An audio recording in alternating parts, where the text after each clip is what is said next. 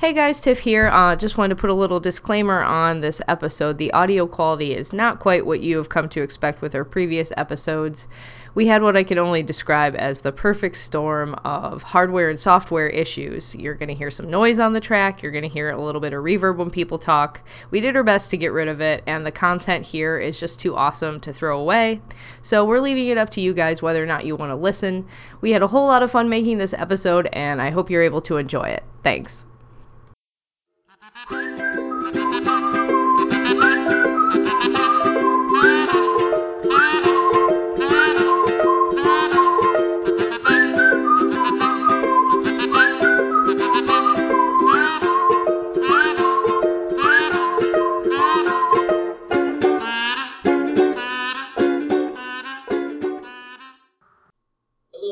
And welcome to episode 15 of the podcast of Nonsensical Gamers. Thank you for joining us again. My name is Matt, and on today's cast with me are my two co-hosts, Tiffany B. Hey.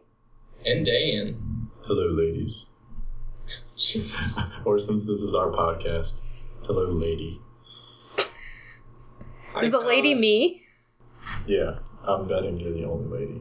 I think it's hello, dames. Oh, sorry. Hello, dames. There we go. All right, everyone. Our regular plug, remember that you can chat with us on Facebook and Twitter by searching for the League of Nonsensical Gamers.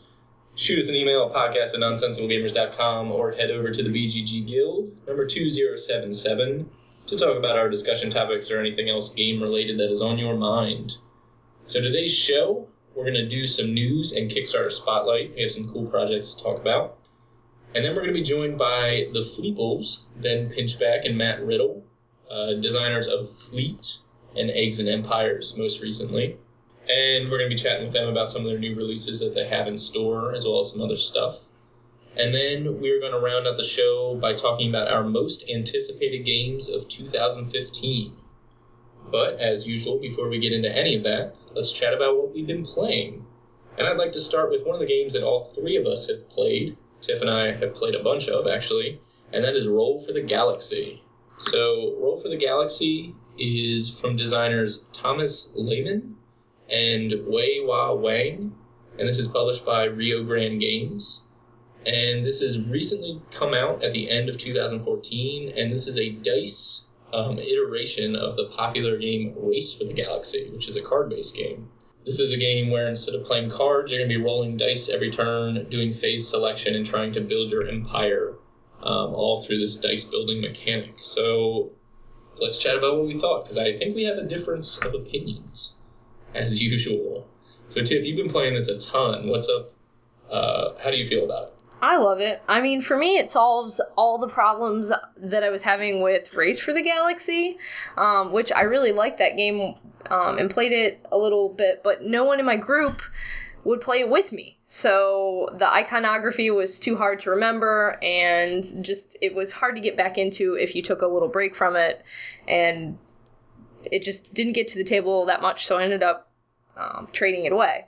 So this one, everything that you do, or everything that you can do, the text is on the cards to tell you that.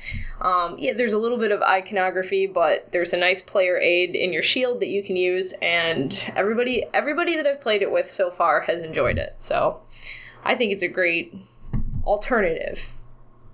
So I would say the same comment that everyone that I played with has enjoyed it, except possibly Dan. I don't really know his opinions on it.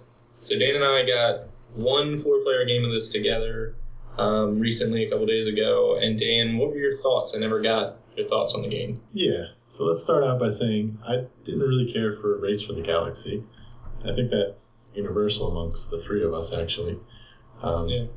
It's something about that game, the difficult symbolism, and I don't know, just something about it. I can see the merit in it, and I can understand why people like it. I think it had some unique mechanics when it came out, and it's a solid game, but it was one of those that just didn't strike a chord for me. This one, obviously I went into it a little bit hesitant because it was in the same galaxy, and it had a lot of the same, I don't know if it's same symbolism, but it was chock full of symbolism. Just looking through some videos and watching it. The big thing for me was the price. I was very deterred by that. We can talk about that in a minute. But as far as gameplay, was concerned. I thought it was all right. I think I need another player or so to really nail down my feelings on it. I won that game, which was cool. It wasn't something I had difficulty picking up on. It was very easy, mechanically speaking. I thought the rule set was really confusing when you were explaining it. I kind of just glossed over and was just like, wow, what's going on? Even though they give you the handy dandy sheet that blocks your crap. That's a technical term. The player shield. It comes with 4 things that block your crap. It was just a little bit confusing at first, but once we got into it, it's definitely one of those games that once you play it, you kind of get a feel for it. So after about the 3rd round, seeing everyone else kind of go through the phases, I caught up on it. But I don't know. I thought it was all right. Again, I touched on the price. I would never pay $60 for this game. I didn't think it was worth it. I understand there's a gajillion dice in it, so it probably has to factor into it. But as far as gameplay, I didn't think it was $60 worth of gameplay. But that's just my personal opinion. Again, I'll play it again. I have no issue with it. See, I think it has a lot of replayability in that box. I mean, aside from the dice, which I had kind of was hoping against hope maybe that they'd be etched dice, and the fact that they're just printed is a concern. But I think, let's see, I've played it probably 8 or 9 times now, which is a lot for me. And I haven't had the same feel for my Galactic Empire yet. Like it's been a different game each time so far. So I think there's a lot of replayability. You can get it online for much cheaper. Like on Amazon right now, it's $44. So I think that's probably a more reasonable price. Like paying full retail at the game store, it's probably a hard price to swallow for a lot of gamers. But I do think it is worth shelling out some money for the replayability that you're getting in that box. And some really nice components, dice cups. You can use those for anything, Dan. You can use those for anything. I think $40 is fair, but for a dice game, I mean, it's a dice game. $60 is just like, really? Like, you're just anti-dice game right now. I'm not anti-dice game. Yes, you are. I have a ton of dice games, but I don't think they're worth. I don't have a dice game at $60. Well, how much did you pay for Run, Fight, or Die? Yeah, a lot. But that was miniatures based. If this had miniatures, if this had like little aliens that I could like move around the board, cool. I'll send you some alien miniatures, and then you should buy it so we can play it online. So let me jump in here and divide you two, please. Yeah, I do think that $60 is a high price. Fortunately, I did not pay that much for it. I am disappointed that the dice are not etched, although I like and I don't like that they're smaller dice. When I first opened it, I was like, these are so tiny. But once you play the game, it makes sense. Like, that's the proper size for this game. But those concerns aside, I think that the gameplay-wise, it's engaging, it's fun. I really like simplicity in the rule set plus the depth of strategy. I do have a qualm with kind of like the player engagement. This was a thing that was a problem with Race for the Galaxy as well, though, is that it's, people throw around that it's just a solitaire game. We played today a 3-player game a couple hours ago, and it was tons of fun. I enjoyed it the whole time, but we basically just like did our phases by ourselves and then just waited for the other people to finish kind of thing. So it's not very interactive. I was purposefully trying to be like, well, what does that get you? And what does this get you? And trying to focus on other people, but you're basically playing by yourself. And that's the only thing that I would see as a downside, but I find the game super fun. Go ahead, Tiff, sorry. No, it's okay. I was going to say that's a strength in my book right now, just because the way I've gotten to play it so many times is via Skype. I've been playing with Chris Kopak a bunch, and because you really are working on your own thing by yourself, and yes, seeing other people's tableau definitely can help you plan out your phase a little bit more, but it is very Skypeable, which makes it more playable for me because I don't always have someone ready to go to play games. No, it's definitely a merit of the game, and the fact that, we played 2 games on Skype back-to-back. Probably took us like an hour and a half. We'll have to play both of them. It's quick, it's fast, and you really feel like you've done something by the end of the game, which is exciting because you look, and even though I think I've lost all 5 games that I played, like, I keep coming in second place. But I feel good about what I did, and I like the strategies, and I've tried different things, and most of the games have been very close. I think today was our biggest kind of separation in points, where the low person was at 36 or so, and the high person was at 44. But I think all the other games you had were pretty tight. Tiff, I know when we played, I think you beat me by like 1 or 2 points. Yeah, all my games have been close. Dan, what were you going to say? No, I was going to say, I could see it working for Skype, but for me personally, I need to see everyone's tableau because that helps me set my own pacing. I mean, I know when we played, Ben just somehow built all of these giant worlds, and I have no clue how he got the dice to do it. But with that in mind, I saw it, and it factored into how I took my turns.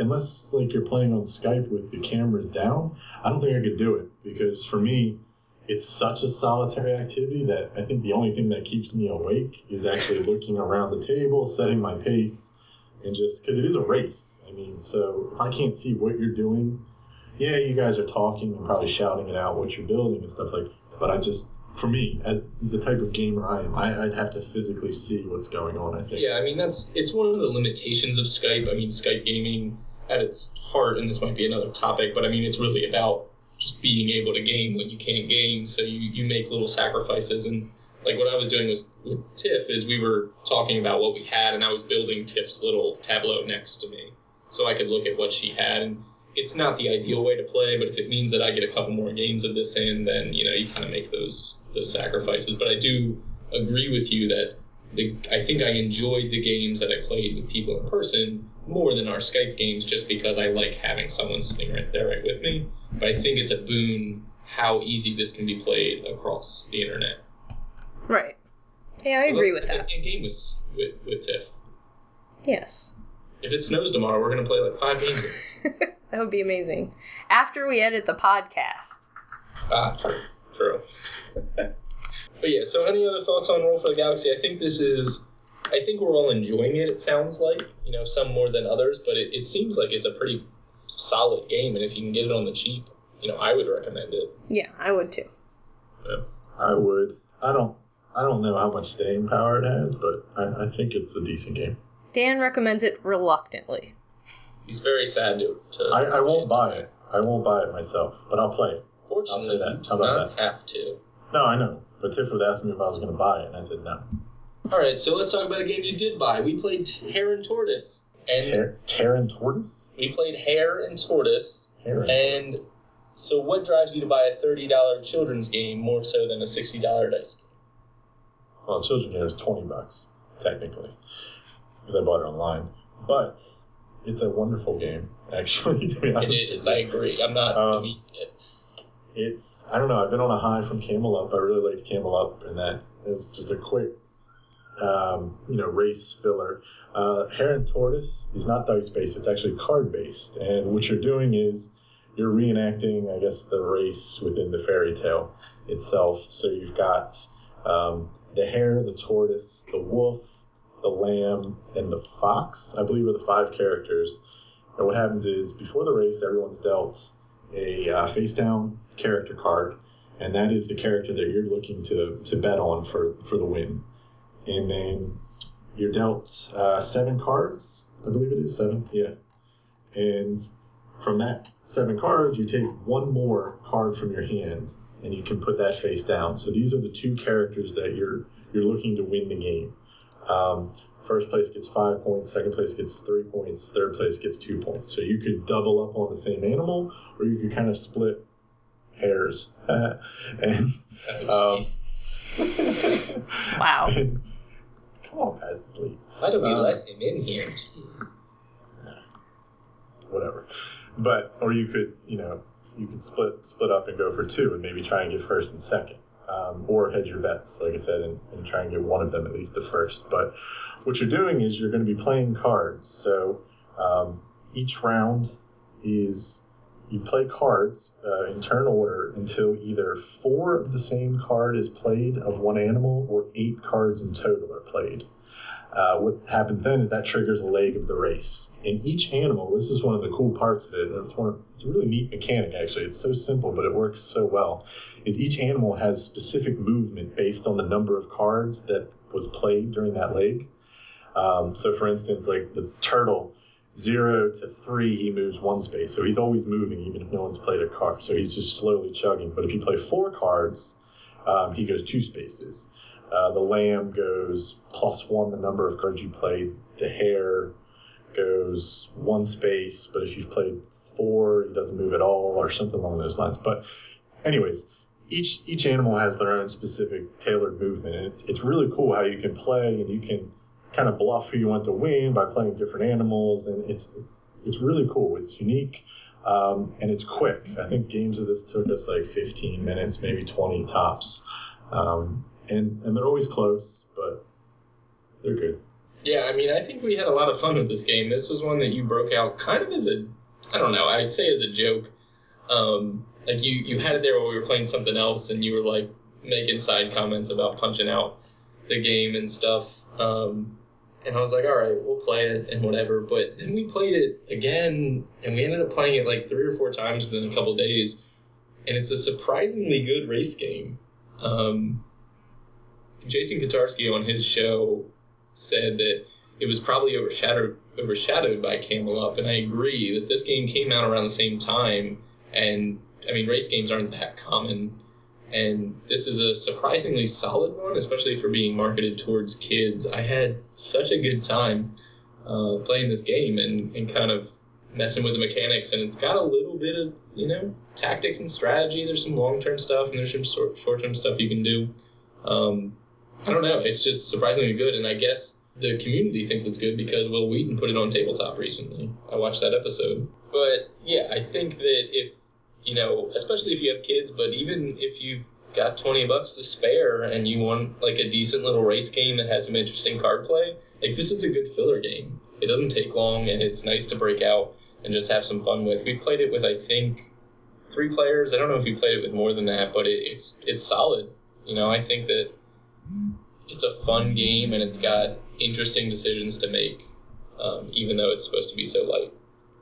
Yeah, I mean, I think it's one that my middle school group would like, but I'm not going to buy it with my own money because it's part of like a series and my OCD, and it would cause problems. I'd have to buy all those storybook games. We didn't have it on the list, but I know one of the other games in the series, I guess this is called like the storybook series or something like that, was the 3 Little Pigs, and I didn't find that nearly as engaging as this game. This was like, I enjoyed this game thoroughly, and 3 Little Pigs felt more like a random kind of kids game that...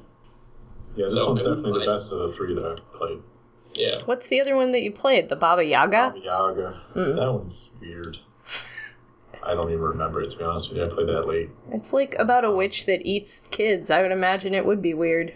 Oh, interesting. Yeah, I don't know. But the Hare and Tortoise is great. And the production quality is awesome. You get a little track that you can manipulate every time you play. It even comes with a little podium, so when the meeple characters with stickers on them cross the line, you can stack them on the podium. It's just little touches. And the art on the lamb is my favorite. Go look at it. The art's cool, but kudos to Yellow. It's a really cool little game. Yeah. Well, something else pretty light that apparently Tiff has been playing that I've only heard about. What's going on with Bucket King 3D, Tiff? Yeah, I finally got that. That was one of my things I was looking forward to with Essen. It's just a little light card game, 2 to 6 players, by Steph Dora, who did Turn the Tide, which is one of, and For Sale, right? So those are 2 of my majorly favorite games. Bucket King is a lot lighter than those games, I think. Basically, on your turn, you're playing 1 to 3 cards, and you have to match the same color as the person before you, so it kind of feels like a trick-taking game. If you can't match those cards, then you have to knock a bucket off of this 3D bucket pyramid that you have created. So when you start out with your hand, you can look at what you have and build your pyramid based on the cards that you have in your hand. So if you're not very strong in a color, you can put those kind of towards the top of your pyramid. So when you have to poke a bucket out of your 3D thing, you're not taking a bunch of your buckets along with. The problem with that is if you completely go that route, you're telling everybody exactly what you have in your hand. So if I have no purples in my hand, because there are 5 different colors, if I have no purples in my hand, so I put all my purples at the top of the pyramid, everybody knows I don't have purple, so they're gonna make me play purple, and I'm going to lose buckets faster, and the game ends when the first player loses all their buckets. So there is a little bit of player, like, you can just not get any points, and that's kind of sad. But my kids played this at Board Game Club, and I was surprised at how much they enjoyed it, or seemed to enjoy it. We played 2 games in a row, which usually they're on to the next game after one. They do not want to replay things. So I was kind of surprised. They wanted to play it again. There's a couple of, like, extra rules that you can add in, and we tried a couple of different variants when we played it the second time. So it's a light game. It's probably more suited towards a younger audience, I would say, because my board game group did not seem that into it. So, but it'd probably be a good introduction to kind of a little bit of the trick-taking feel if you're trying to dip your toe into that. So, I mean, were you into it as a gamer, or were you into it more as like a teacher who could bring it to your kids? I definitely enjoyed it more playing with the kids, but I don't know. I feel like my group took one look at it and was like, 3D buckets, what? And just kind of were not engaged in, to begin with. But because you're poking buckets, it's not like that strategic, right? Like the end condition is based on how well you can poke a bucket out of a pyramid, like, and not lose. So I don't know. I think my group is definitely happier with more strategy than that. So they'll probably... Every time I think about this game, I think about the weight of, like, coconuts. Right. Is it fair to compare the two? I mean, I guess that's a fair comparison. This is a little bit more gamey than that. Okay. I think it's a little bit more gamery than that, but it was really fun watching the kids do it. One of the variants that we tried was, and this was just based off the original card game, because this was originally not 3D, it was just the Bucket King. And one of the rules from that game that they didn't put in this game is if you can match the total of the player before you, you can change the direction of play. Oh. So they might send a color your way, and you can match that and send it back their way and kind of screw them over. And my kids loved it that way. I lost every game, or both games that we played, obviously. Well, yeah, you gotta pick on you, right? Yeah, that's the goal of everybody I play with, so.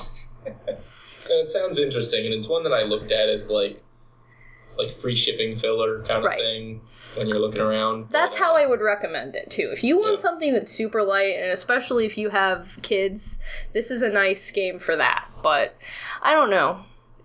It's not for sale. We'll put it that way. So if you're looking at Steph and Dora and thinking this is going to be like a nice thinky filler thing, it's not that.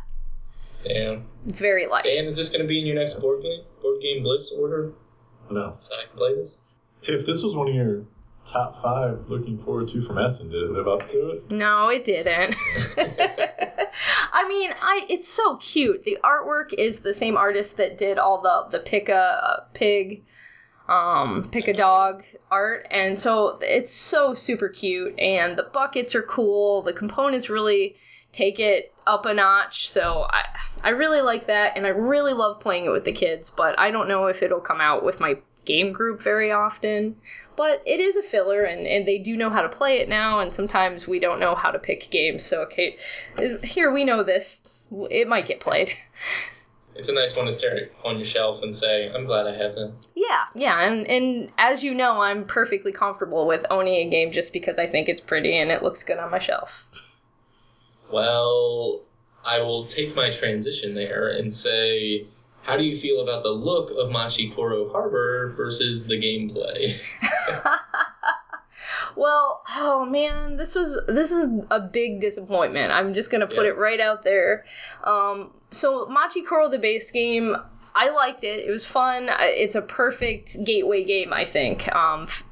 Family likes it. My game group, my kids like it at the board game club. My group kind of likes it, but I was really hoping this expansion would give it a little bit more variety and open up a little bit more strategy. The problem is it slows the game down a lot. Yeah, it does, doesn't it? A lot. So if you don't know what the expansion does, basically what you're doing is you're taking some new establishments and it adds some landmarks, so you're building more things, but you're shuffling all the establishments from the expansion in with the base game, and in order to build the marketplace, you're drawing cards out of this big shuffled deck and creating it that way. I think you put out, 10 piles you're supposed to?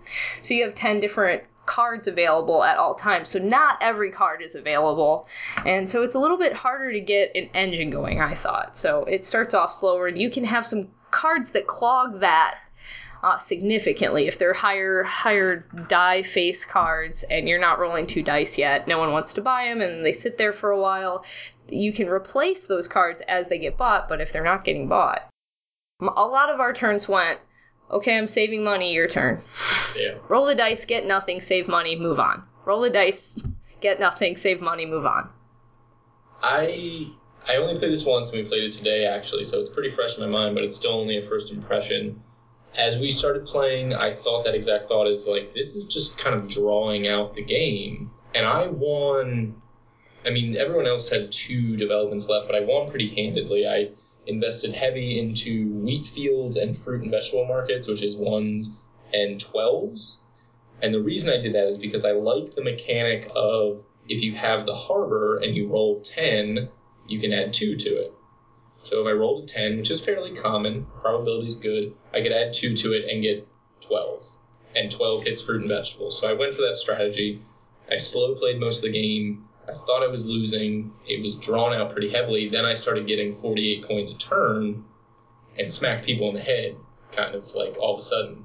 People weren't too jazzed about that. And I'm not saying that just to float my boat. I'm saying that to kind of commend the game in theory, because I think that it mixes up dominant strategies, and it's saying, okay, every game's going to be different because the market's always going to be changing. But in practice, it just made for a longer game that still ended in the same kind of blowout dominant strategy madness. I don't know. Yeah, I don't know. This is rare for my game group in that everybody agreed we were not having enough fun to continue playing. Really? You stopped? We stopped and packed up the game. Oh, wow. Yeah. So, I mean, and I it was the right decision to make because everybody was miserable and we weren't getting anything. It was kind of boring, and we all agreed that we could see that it was eventually going to pick up. It's just that I don't want to sit there and not have fun for 20 minutes in order for the 15 minutes to be fun. The base game is better in that you can get a few cards out there and at least have a good percentage of getting something on your roll. And that's essentially the fun of the game, is rolling the dice and getting something. And after 5 or 6 times of not getting anything and having to, it was just not enjoyable. And everybody was brainstorming tweaks that would make it better. I think there are definitely some things, even just having 12 piles might fix it. Mm-hmm. But, just not knowing what's coming out, I don't know. We all had a hard time with it, and everybody agreed they liked the base game. Yeah. In a game that's already random enough with the dice. That.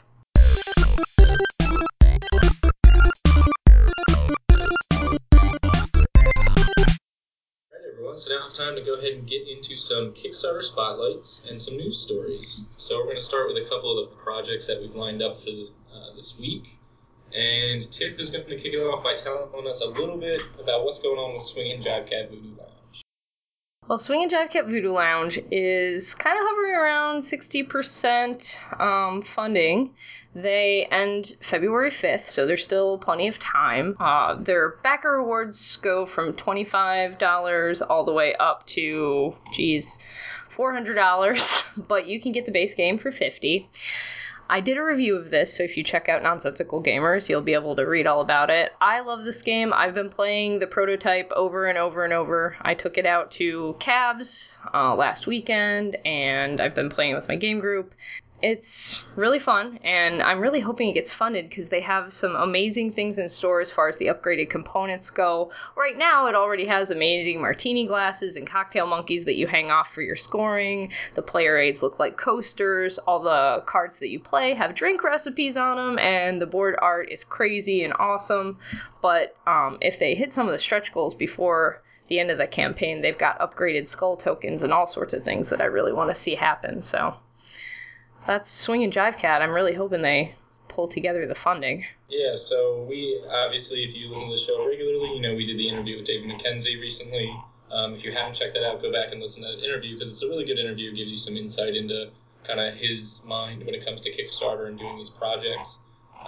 This looks like an awesome game. Now, I haven't gotten to play it yet, but I hear nothing but good things, and people are all over Twitter just talking about how great and fun this game is, but it hasn't kind of taken off. And I know it's a long time in the works, so this game has kind of been vetted and play tested for a while now, years even, right? Yeah, like 2011, I think. 2010, 2011. It's been tested for that long, and it really is good, so I don't know. Yeah, I mean, it's quirky, it's colorful, and the gameplay sounds pretty awesome, so hopefully this thing can kind of pull together. I don't know that it's going to be hitting zombie-side levels anytime soon, but, you know, hopefully it picks up and can fund, because it sounds like a great game, and we're excited about it. I am shocked. I'm just really shocked that it hasn't funded. This is another one. This one, and... New Bedford. Yeah. This one and New Bedford, both games that, you know, are coming from people that, you know, we know personally and like, but also games that have been kind of vetted by the community but still don't get funding. So it's interesting to think that Kickstarter's for crowdfunding, and yet we're hearing good things, but we're not seeing the money fund the project. So I don't know what's going on with that. What's up, Kickstarter? Huh? What's going on? It's not right. Go check out Swingin' Like, Jive Cat and back that thing. $50 for the base game. And it is worth your money. So moving right along, another one that's on Kickstarter now, from another interview that we did, Mr. Stephen Bonacore. He's got Space Cadets Away Missions is finally up, and this project will be going through February 20th, and this one is already funded. This is his big minis game that he was talking about, if you listen to our interview. A $99 entry level for the base game. This is a kind of retro sci-fi game set within the Space Cadets IP. It's fully cooperative, it's mission-based, so you're running around fighting off kind of classic, old-school, like 50s-looking aliens and brains in jars and all kinds of goofy stuff like that. It's loaded with plastic, and it's loaded with cubes and boards and all kinds of good stuff. This is a big production, the biggest they've ever done, actually. And like I said, it has funded, so if you go ahead and back Space Cadets Away Missions, you're getting your game. Tiff, any interest in this one? I'm going to be honest. The Space Cadets IP just doesn't exactly do it for me, which is really weird because I'm into the whole retro space sci-fi thing, but I don't know. I think maybe I'm burned out on minis games for the time being. I'm feeling more Euro-y these days, so I might just have too much plastic sitting around on my shelves. I'm going to keep an eye on it. It's tempting because it comes with so many miniatures, and it looks interesting, but I don't know if I need another miniatures game sitting on my shelf because I can't get anyone to play the ones that I have already. Yeah, that's true, and that's kind of where, you know, I'm coming from, that same mindset. And I know a couple people that I've chatted with are doing the same thing. They're kind of waiting and seeing, and it's a tempting project. It's coming from Stronghold. I mean, Steve Monacourt does a great job vetting his games before he puts them out, and this one looks very cool. I love the aesthetic of it. It's just the question of, do I have $100 to invest in a game that I may or may not really need? Like, this doesn't fill a hole in my collection. This just kind of piles on top of games that I already have. I don't know. It definitely looks cool, though, so if you're interested in this kind of stuff, this seems to be a good way to go if you're looking for a game of this style. Yeah, absolutely. If you are needing more miniatures, this is definitely the way to go. They've got a lot of cool sculpts going on, so it's definitely nice. I think I mentioned it, but again, ending February 20th, so plenty of time by the time you guys are hearing this to go ahead and back it. It's breaking through stretch goals now, and like I said, you're getting your game, so this is a safe bet. It should be in your hands within this year. Speaking of another safe bet, let's look at this Conan. Holy moly. Yeah, so this is a game that I grabbed and threw in here. I know that, Tiff, you may or may not be interested in this, because this is actually very similar. Another kind of semi-co-op dungeon crawly kind of game, but this is set within the Conan universe. And this is at 1.1, almost $1.2 million already. It's got until February 11th to go, so there's still plenty of time, and another one that's going to be in your hands if you go ahead and back it. This game is coming to backers no matter what. And talk about minis and talk about boards. This game has a ton of stuff in it. So what do you think, Tiff? This is pretty much the same, like, at least from a what you're getting kind of thing. This is just like Space Cadets. I mean, it's minis and it's boards and it's stuff. But this game's a little bit different in that it's fully co-op versus an Overlord player, or versus like a console. Yeah, I mean, I've had so many minis games come in within this last year that I'm just having a hard time justifying more. It looks really nice. I actually really like their custom dice have like axes on them, and the Conan universe is interesting and different theme from any of the other miniatures games that I have, but when it comes down to it, it's still kind of dungeon crawly, and I don't know. I haven't watched the video on this one yet, so I might watch the video and see what happens there. Yeah, so the two things that kind of drew me to it, because I wasn't looking into this game, but stumbled across it, and first the art. I really do like the art. I'm not always a big art guy, but I think that this aesthetic is pretty cool. It's pretty kind of like rugged and kind of like grungy almost. It feels very Conan-y. But the second thing is when I watched the video, it's got an interesting like action point system in that you have a stamina allowance and you've got 5 or 6 basic actions that you can do. So you can do things like attack or defend, or I think it's called manipulation, where you like can open doors and chests, and you basically spend your points to do certain actions. The more you spend, the more dice or the better you do that action. And then there's a refresh period where you have to rest to gain your like little action points back. So it's a unique, as opposed to something like Descent, where you can just take 2 actions every turn. This one seemed like there was a little bit more to the system, which is what kind of drew me in, is that it wasn't just on my turn I can do one thing or I can do 2 things. This one was a little bit more kind of flowy, and you had to manage your resources a little bit better. So that's what interested me. But $90 to $100 to get the game, I don't know if it's that interesting to me. I think I'm just hitting another level of Kickstarter evolution where I'd rather up my pledge to something that's not way overfunding. Like, I keep upping my pledge for Swing and Jive Cat because that's a game that deserves to get published. I'm sure that this Conan game is great, and I'm sure that Steven's doing wonderful things with Space Cadets, but, you know, in the spirit of Kickstarter, I think it's more important to look at these well-developed games that, you know, well-known publishers and designers are putting out that maybe are kind of on the borderline. I'd rather put my money there at this point. Yeah, and that gets back to our resolutions a little bit. We had chatted a little bit about kind of getting back to basics with Kickstarter and maybe using it for what it's intended for. It's just, they're making, some of these games make it so enticing. It's tempting. It's tempting. I'm holding strong, though. But as I patiently wait for my Xenoshift Onslaught to come from Cool Mini, and I know it's going to hit store shelves right when I get my backer copy, I'm becoming a little bit more perturbed about Kickstarter, because I'm backing to help fund a project early and it's not coming on time. So I'm still in my transition period, but I'm getting there. I'm starting to feel the frustration. But Yeah, I don't know. I just got Cthulhu Wars, which is something I backed. Yes. Well, I didn't back. It was a gift for me last Christmas. It was a gift? Yeah, it was my Christmas gift last year. Friends.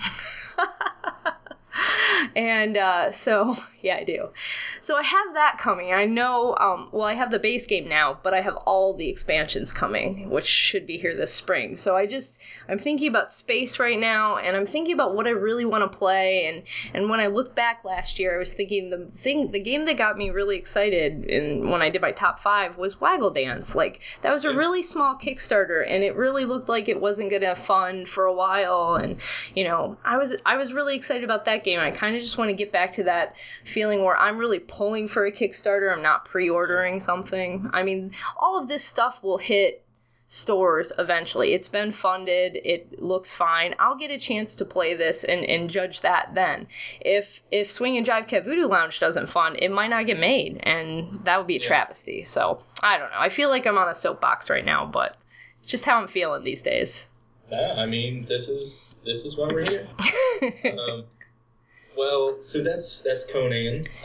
Plenty of time to hop in on that project. If it interests you, go ahead and check that out. It does look pretty cool. So a couple quick mentions, which there's some cool projects going on, and they're kind of the bigger names, and you've probably heard these on other podcasts, or if you're kind of in the know, or on Twitter, you've probably seen these run across your feeds.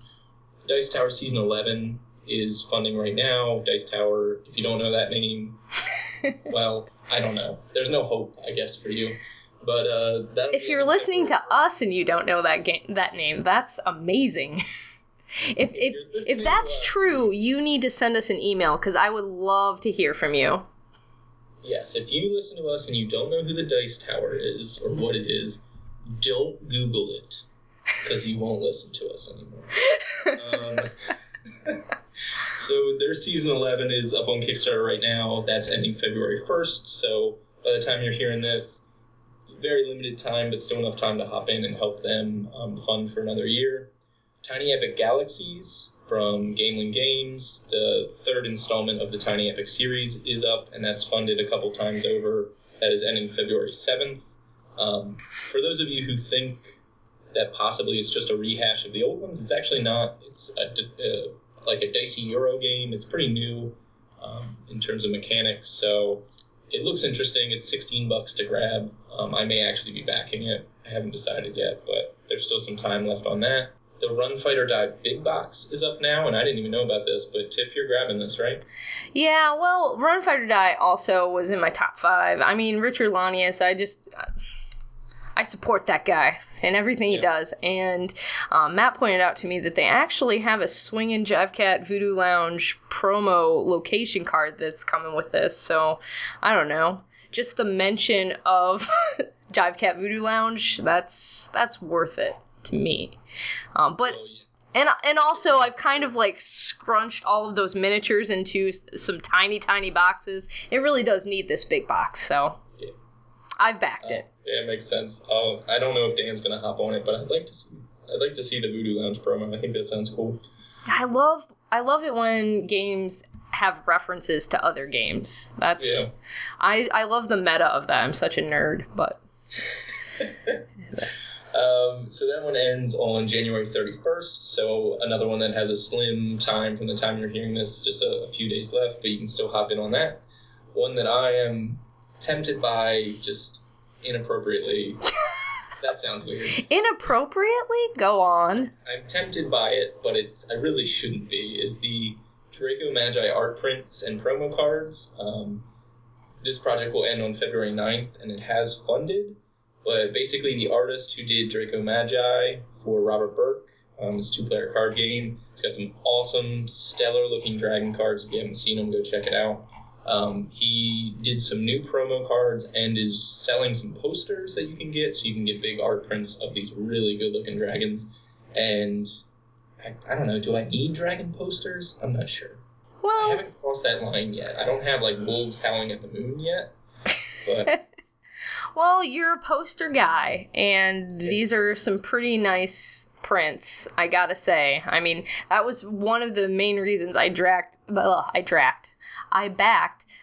Draco Magi, because the art was just stellar. Yeah. So these would be really cool to have hanging on your wall and interesting and a conversation starter. So I think you should look at it. They're very stylized. They don't look too, I don't know, they look pretty nerdy. But they look good.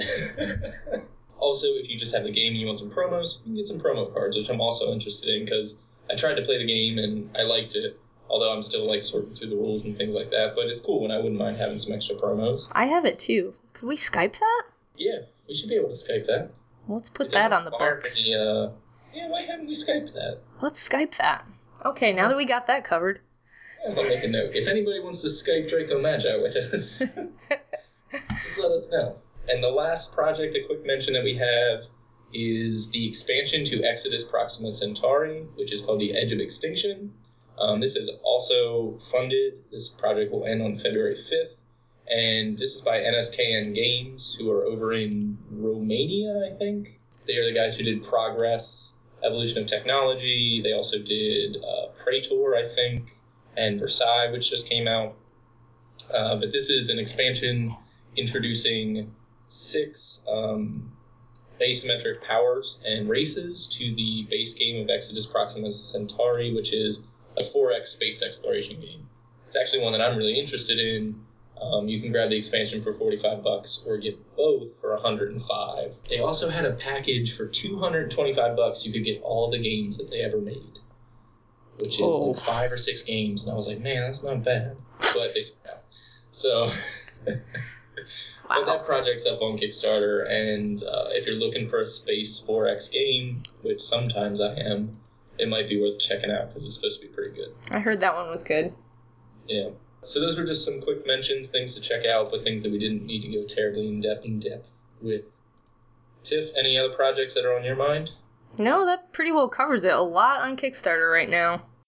Yeah, some big names, some smaller names, but definitely a lot of stuff. We went through a slump in like December and early January, but I think it's starting to pick back up with some pretty good projects to check out. So head on over there. All right, so that is Kickstarter, and now we can chat about a few news stories. A couple of these have come out in the last week or two, and the first of is the news out of Greater Than Games. You know, they're still making games. Can you believe that?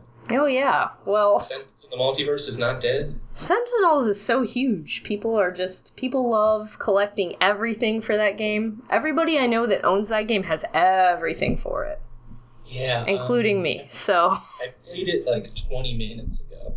Okay. So I literally ended a game of Sentinels. We lost, by the way, like 5 minutes before this recording. So I'm kind of jazzed to hear about some new Sentinels stuff. I'm a little addicted, but anywho, what's actually coming out is they have a new expansion for the card game, which is called Villains of the Multiverse, which seems like they're kind of biting off of Legendary a little bit, flipping things and going with the villains angle. I'm okay with that.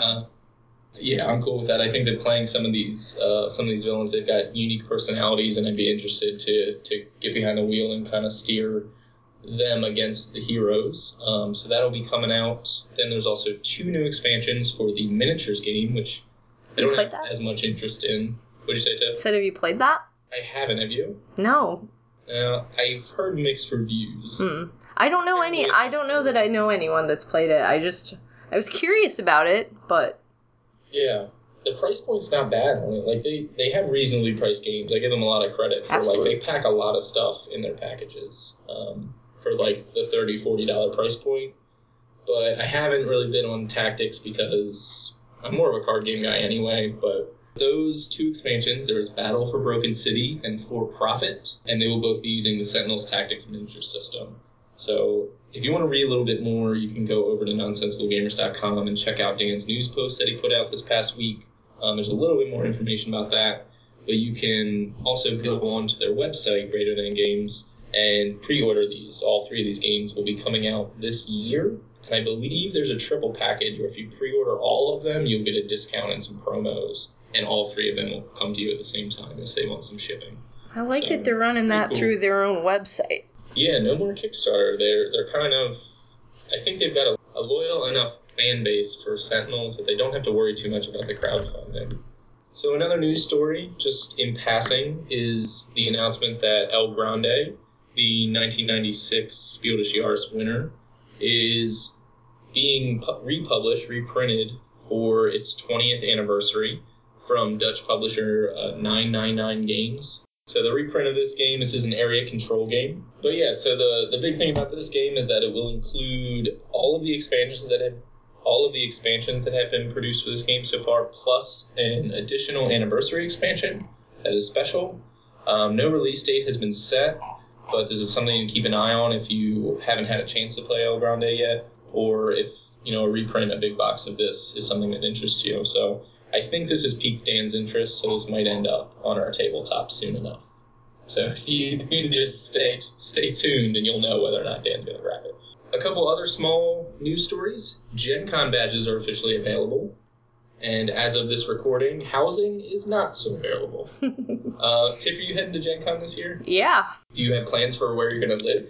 Probably going to be sleeping in someone's bathtub at this point. Word is that it was a bit of a mess. People generally are kind of cranky around Gen Con housing time. But this year was the introduction of a random lottery system that did not kind of honor long-time goers. So Gen Con, the organizers were in a tough spot between kind of who to play favorites to, and they had to go with just kind of, we'll give it to whoever, lottery style. What I do know is that Dan managed to get a room, so if he hasn't given this up to Tiff and cool people like Ben Finchback and Matt Riddle, then maybe I'll get to sleep on the floor or something? Like I did during Origins? I don't know. We'll see if he'll take me. So... Yeah, he was lucky enough to get a room, and I know a few people that did, so there are some people that aren't as cranky. I just think it's like a stressful time for everyone, but it's like a lose-lose situation for the people that organize this. I don't think there's any really great way to do it, and hotels are always, booked pretty quickly, so hopefully everybody's able to find a place to stay. Yeah, I think that mostly it's just those really close hotels. There are shuttle systems, there's taxis, so if you didn't get a room, I think there's still plenty of hope. Indianapolis is a big city and there's places to stay. It's just convenience purposes and being close to kind of the life of the convention. So, but if not, then you can carpool with me because I'll probably be sleeping on a bench in the airport. Don't sleep. Or shower. Yes, that's the trick, too. Don't leave the convention hall. Get a group and take incremental naps. Like, Dan, you'll nap during this game of Eclipse, and then I'll nap during this game. So, they won't yell at you for sleeping. There are ways to work that out, for sure. Yeah. And if you're going to Gen Con, I mean, it's a little bit early to be putting this shout out there, but, contact us, because we'll have some people there on the floor, and we'd love to play some games and hang out with people. The last news story we have is just a small look into Asmodee. So there's been talk, if you've kept up with the news outside of our podcast, about Asmodee potentially accruing or buying Pearl Games and, how do you pronounce this, Tiff? Is it Istari? Istari Games. So there was talk floating around because last year they acquired Days of Wonder and FFG about kind of Asmodee buying up more companies. Well, they put out kind of a correction about how it's actually more of a partnership as opposed to a buyout. And what I found most interesting from the news story, and you can find this link in our show notes, was actually kind of an in-depth look into the Asmodee market. So if you're interested in kind of looking at how Asmodee is kind of set up as a business and even some of the history behind them, there's some really nice infographics to kind of give you the background on what I think is now one of the biggest companies in the board game hobby. So if you just like to be in the know from these kinds of things, or you're interested in some of the moves that Asmodee has made, this is a cool place to go, and it's really user-friendly to kind of just take a look and get some information on Asmodee and kind of what they've been up to. And that is all we have for the news. Tiff, anything else going on in your life news-wise? No, I think I'm good, thanks. How's your day? Please. Is that what we want to know? Okay. All right, so we are going to go ahead and take a break, and when we come back, we will be joined by the Fleeples, Ben Finchback and Matt Riddle, to talk to them about some of their upcoming game releases and just what's going on with them. So stay tuned for that.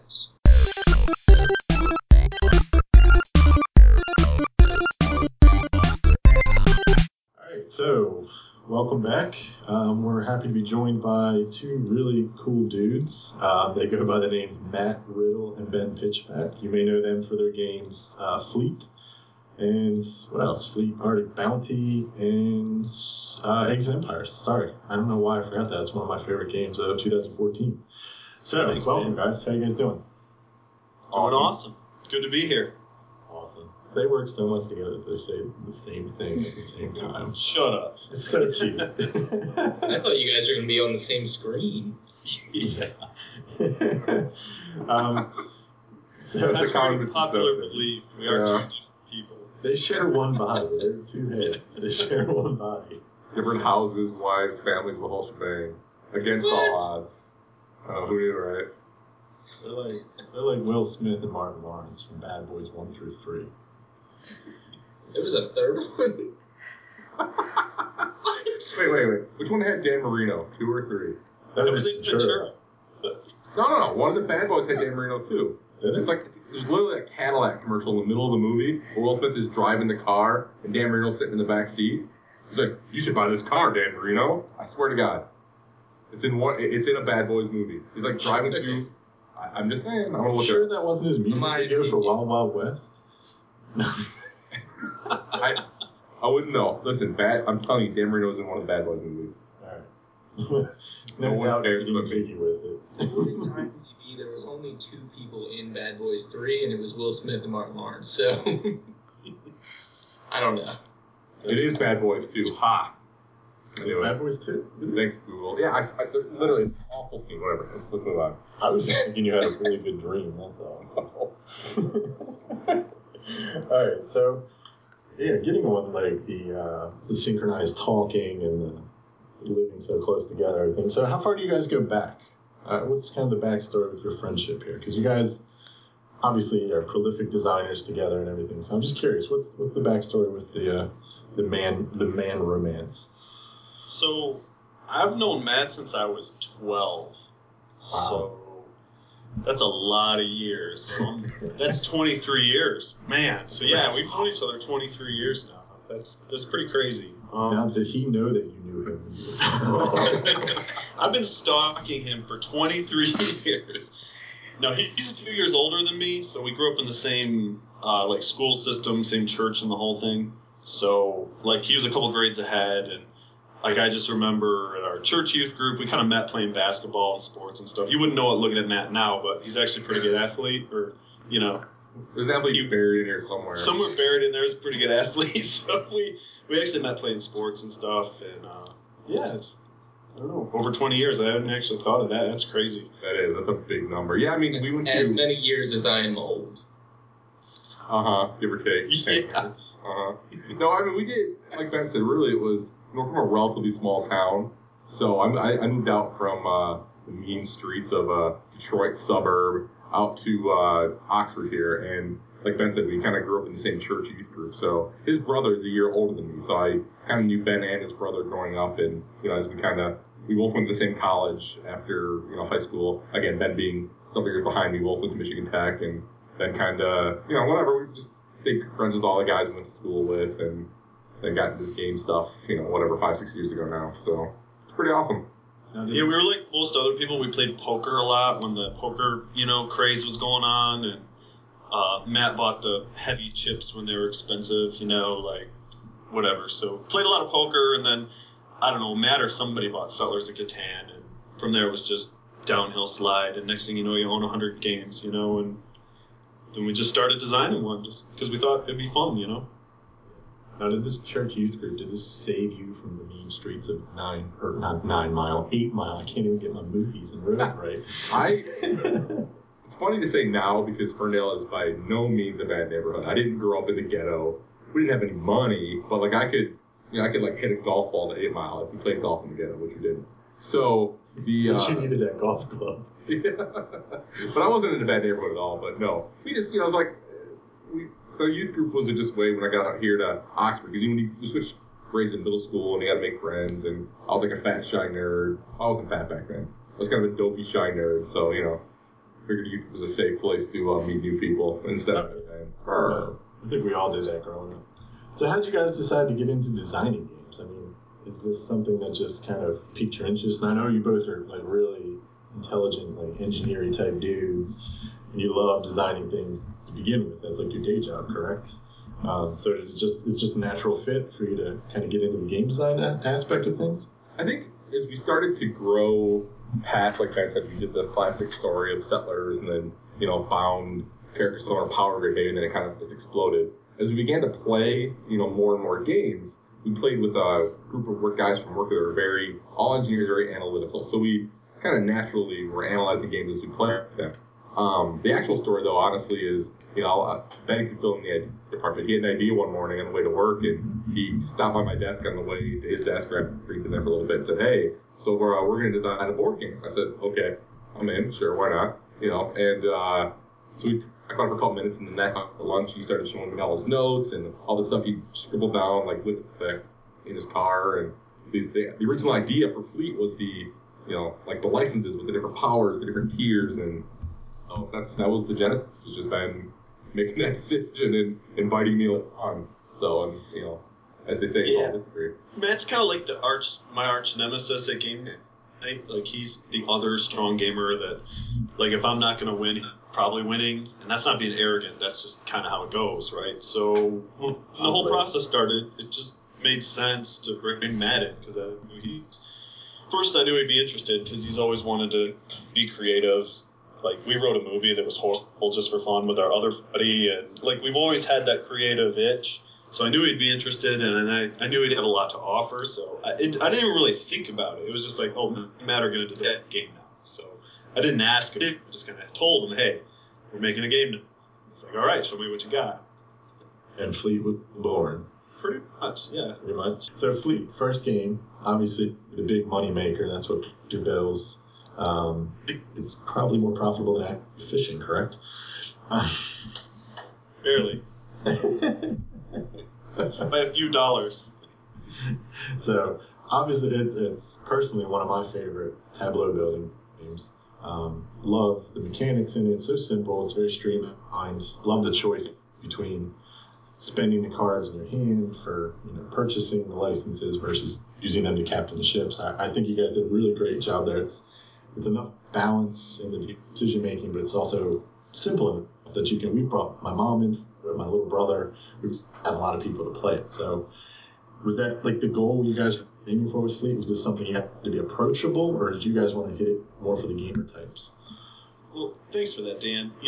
The funny part is the multi-use for the cards. Like, we were so new into gaming, we actually thought that was an original idea at the time. Like, we hadn't played Glory to Rome yet. We hadn't played San Juan. Like, all these games where you do multiple things with cards, we hadn't even played. So we honestly thought we were onto something new. We're like, hey, the cards do 3 things. It's crazy. People love it. And people do love it, but not because it's new. It's because they like doing that. They like games where you have a choice if a card is money or if it's a boat or if it's a captain. Like that. That's actually familiar to people, and that's a comfort spot for a lot of people, is the hand management. So I think we kind of stumbled into that, which was really cool. But to answer the question, I think we always made it for a slightly heavier crowd, because that's the kind of games we like, is the heavier, like 90-minute Euro. So I think that was the goal, was it was going to give you that, Euro feel, but in a 30 to 45-minute card game. That was one of the goals. I'm always a little surprised almost. People, we hear so much, oh yeah, this is a great game, my dad, my uncle, because it is, once someone knows it, it is relatively easy to teach. The turns are relatively simple. It's what you're doing sort of makes sense, and I think that works for people. But it can be a pretty big load the first time you learn it, like if you're going from the rulebook, especially. So I'm always really happy, actually, in retrospect, because like Ben said, I'm not really set out to make a game. I'm not sure we set out to make a game or the other, but we definitely assumed it was going to be a heavier game because that's what we play. And it is definitely a heavier card game, and I think that's why it was, frankly, so successful. There's a ton of card games released every year, hundreds, thousands, whatever it is. And many of them, which, we love too, are, say, like Eggs and Empires, that tend to be a little bit on the older side. It's not. Heavier, it's thinky, there's some big decisions you make throughout the course of the game. So I'm always happy to hear that people introduce it to their sort of slightly non-gamer friends and family, because it definitely wasn't something I envisioned happening. And I think it's cool. I'm glad that people that can enjoy it at different levels of gaming. So you guys had mentioned how this was your first game, and it was relatively new. The concept of designing a game, not having played a lot of games. So from a new designer standpoint, now you guys have become pretty prolific, if I might say so myself. It seems like you guys are designing a new game every couple months. What have you learned that's kind of helped you going forward, as far as maybe even from the publishing side of things? Do you gear your games towards what you like, or do you gear it towards maybe a specific publisher? Because I know, for instance, you got a lot of games with Eagle, for instance. So is it something that you're looking? Does that factor into your decisions when you're designing? Well, no, not necessarily. The reason we're with Eagle so much right now is because we have a very good relationship with them. They're open. No matter who you are as a designer, it's really, really hard the first time because no one knows, not that people know who we are now, but people sort of know who we are now, even within the game industry. So it's difficult to kind of get to that first door, get that first door open. So, we did the, thousands, or not thousands, exaggeration, dozens of emails, to every company that we thought. We didn't really know who would want Fleet or who wouldn't want Fleet when we started. We just did everybody. And Griffin was the first one to kind of respond, one of the first companies. We actually had a few responses all in the same time frame. And Griffin responded and accepted it, obviously, and it's all been awesome since then.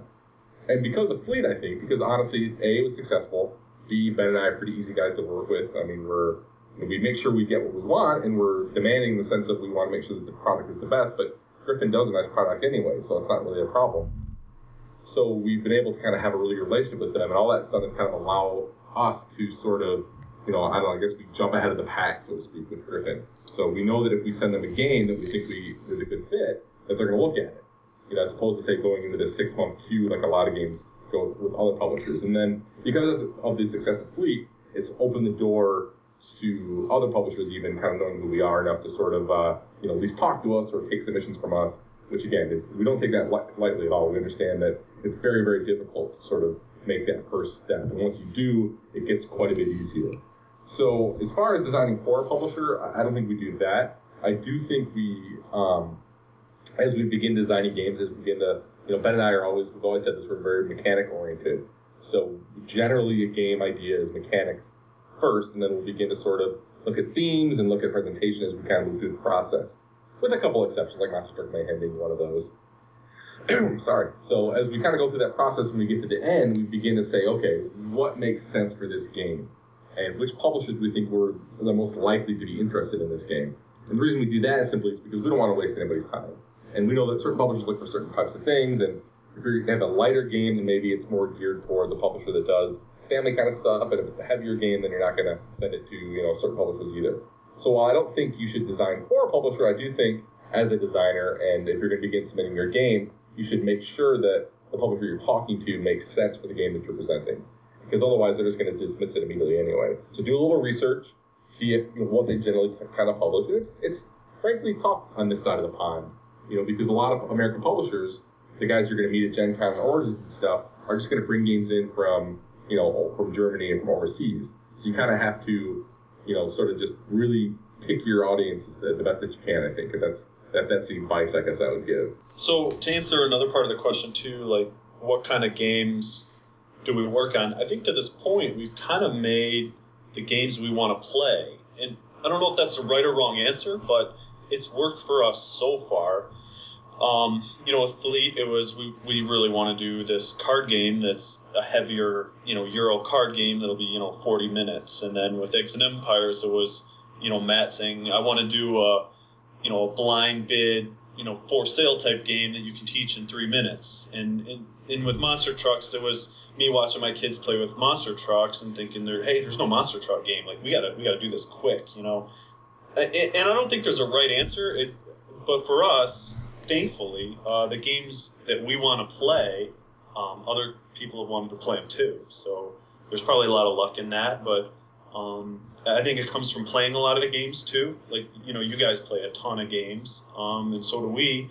So I think we have a feel that where there might be, I think it was Mike Elliott. I think it was a podcast I was listening to. He said my favorite thing over the last couple of years was to find the white space.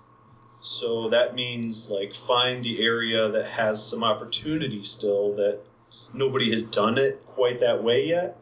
And that was him talking about when he did Thunderstone.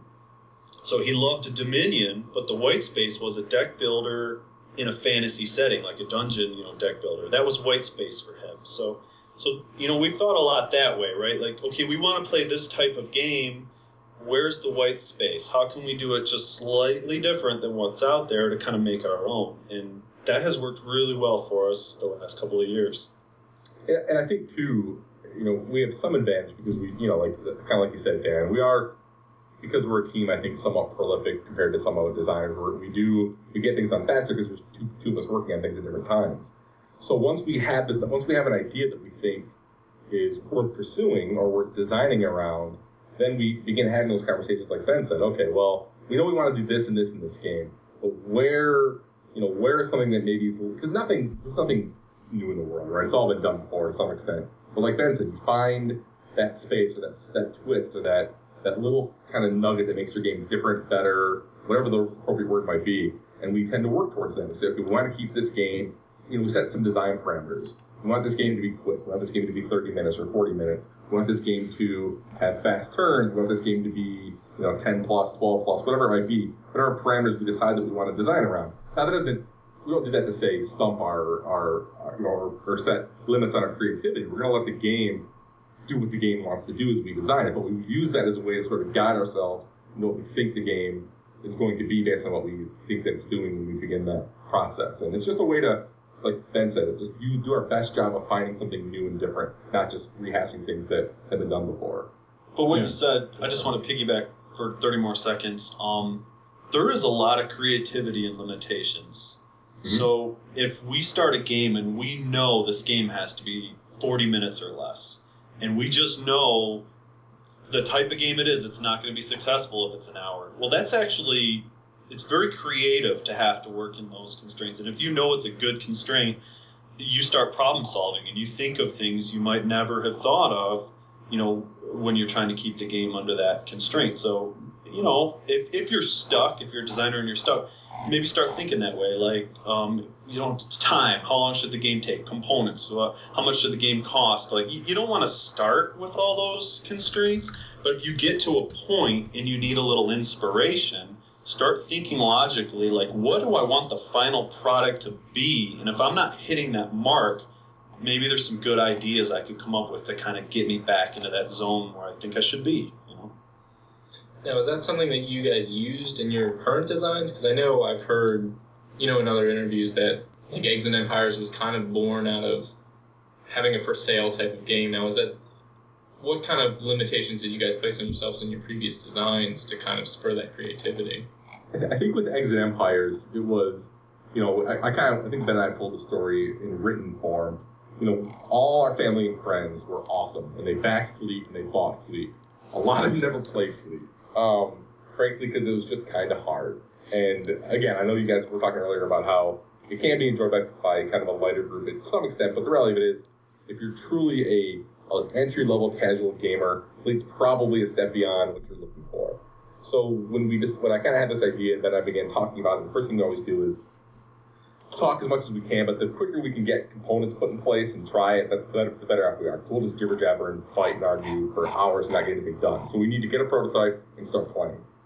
We, from the beginning, determined that game had to be one that you could truly teach quickly and truly be understood by anybody. And I think we set that tenet in place with Eggs and Empires and we stuck to it. Because we wanted a game that all our family and friends that backed Fleet and never played it, that put it on top of Monopoly or Pictionary in their closet, could actually play. And for me, it was like a group of that we have in my my family. My wife's family is a non-gamer family, and my mother-in-law and my nieces and nephews, and they're just not fairly interested.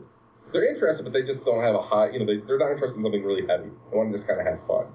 So when I tested it with them, it just went really, really well, and we knew that we were onto something to the point where we could, keep this game very easy to teach. Because the reality of it is, you can play the game almost without having any concept of the powers. 10's better than 9's better than 8, right? You play a number and get a number. And that's a very simple concept.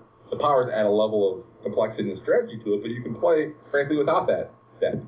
Just sort of play out of your hand and play a higher number or a lower number and still have a good time. So that was the primary thing we stuck to with Eggs and Empires.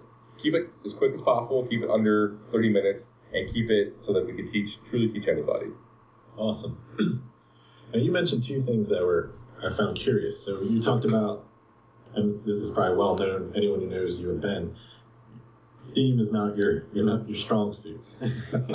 You guys are mechanics first, and theme second. But then you also touched upon the different marketplaces. So you've got the Euro-heavy, Eurocentric kind of European and foreign market versus, I guess, and I don't want to label the United States market, but it's very much got a reputation for the Ameritrash, the theme first kind of games. So have you guys found that it's conflicting as far as yourselves being American designers? Has that kind of been any kind of barrier to entry for you with any of the publishers or anything as far as your designs are concerned? I think that there's a movement that I don't like with the American publishers, and we've heard this from a couple now, that their inclination is to publish European designs as ports because they've already been, by the time a game gets released by Hans and Gluck or Alea, they know it's been tested and developed and it's good. So why should they waste their time and effort developing a game from me and Ben, or any American designers, frankly. So and I had this rant, and I know some people have already heard it, so I'm not going to completely rehash it, but I find that a little annoying, a little frustrating. I understand it, and I think one way we counteracted that was that we're working on a design with John Gilmore, Mr. Dead of Winter. So we figured, we can do thematic, right? Why not? Ben's not smart guys. So how hard can it be? Well, it's pretty hard as it turns out, but we're making progress and we're working on it. And I do think it's difficult, and it's going to continue to be difficult for, say, us. When I say us, I mean, like you said, Dan, American-born game designers, even some that have had success like Ben and I have, to kind of continue, doing what we're doing. And I think we're going to keep making Euros, but part of our strategy is to try to sell them to the German companies first, and let them come this way as opposed to the other way around. But I do think it's going to be difficult because I think there's a sense of, these companies that have been successful over here, these American-based companies, don't need American-based Euro designs. And that's going to be tricky, I think. So we're going to have to just keep working. I think what we're going to continue doing is designing games that are interesting to us. And, even like our new game, Floating Market, that we're going to, that's coming on Kickstarter in a couple weeks here, is a Euro, but it's not it's a polytool dice, and there's speculation or gambling almost. And it's a very different kind of game. And I think that's what we're going to try to do, at least with our designs as often as we can, is just give them a differentiating factor that we can sell. Because when you're doing that pitch and you're sitting at Gen Con or Origins, they want to know, why is this game any different than anything I can get from, awesome guys like Feld and Uva and all those guys that do 10 amazing games a year? Why is your game different or better or unique? Right. So I just want to piggyback on what you're saying because it's a really good question, Dan. Me and Riddle could design. We probably couldn't, but let's just say we design the next 90-minute dry Euro that's as good as a Stefan Feld.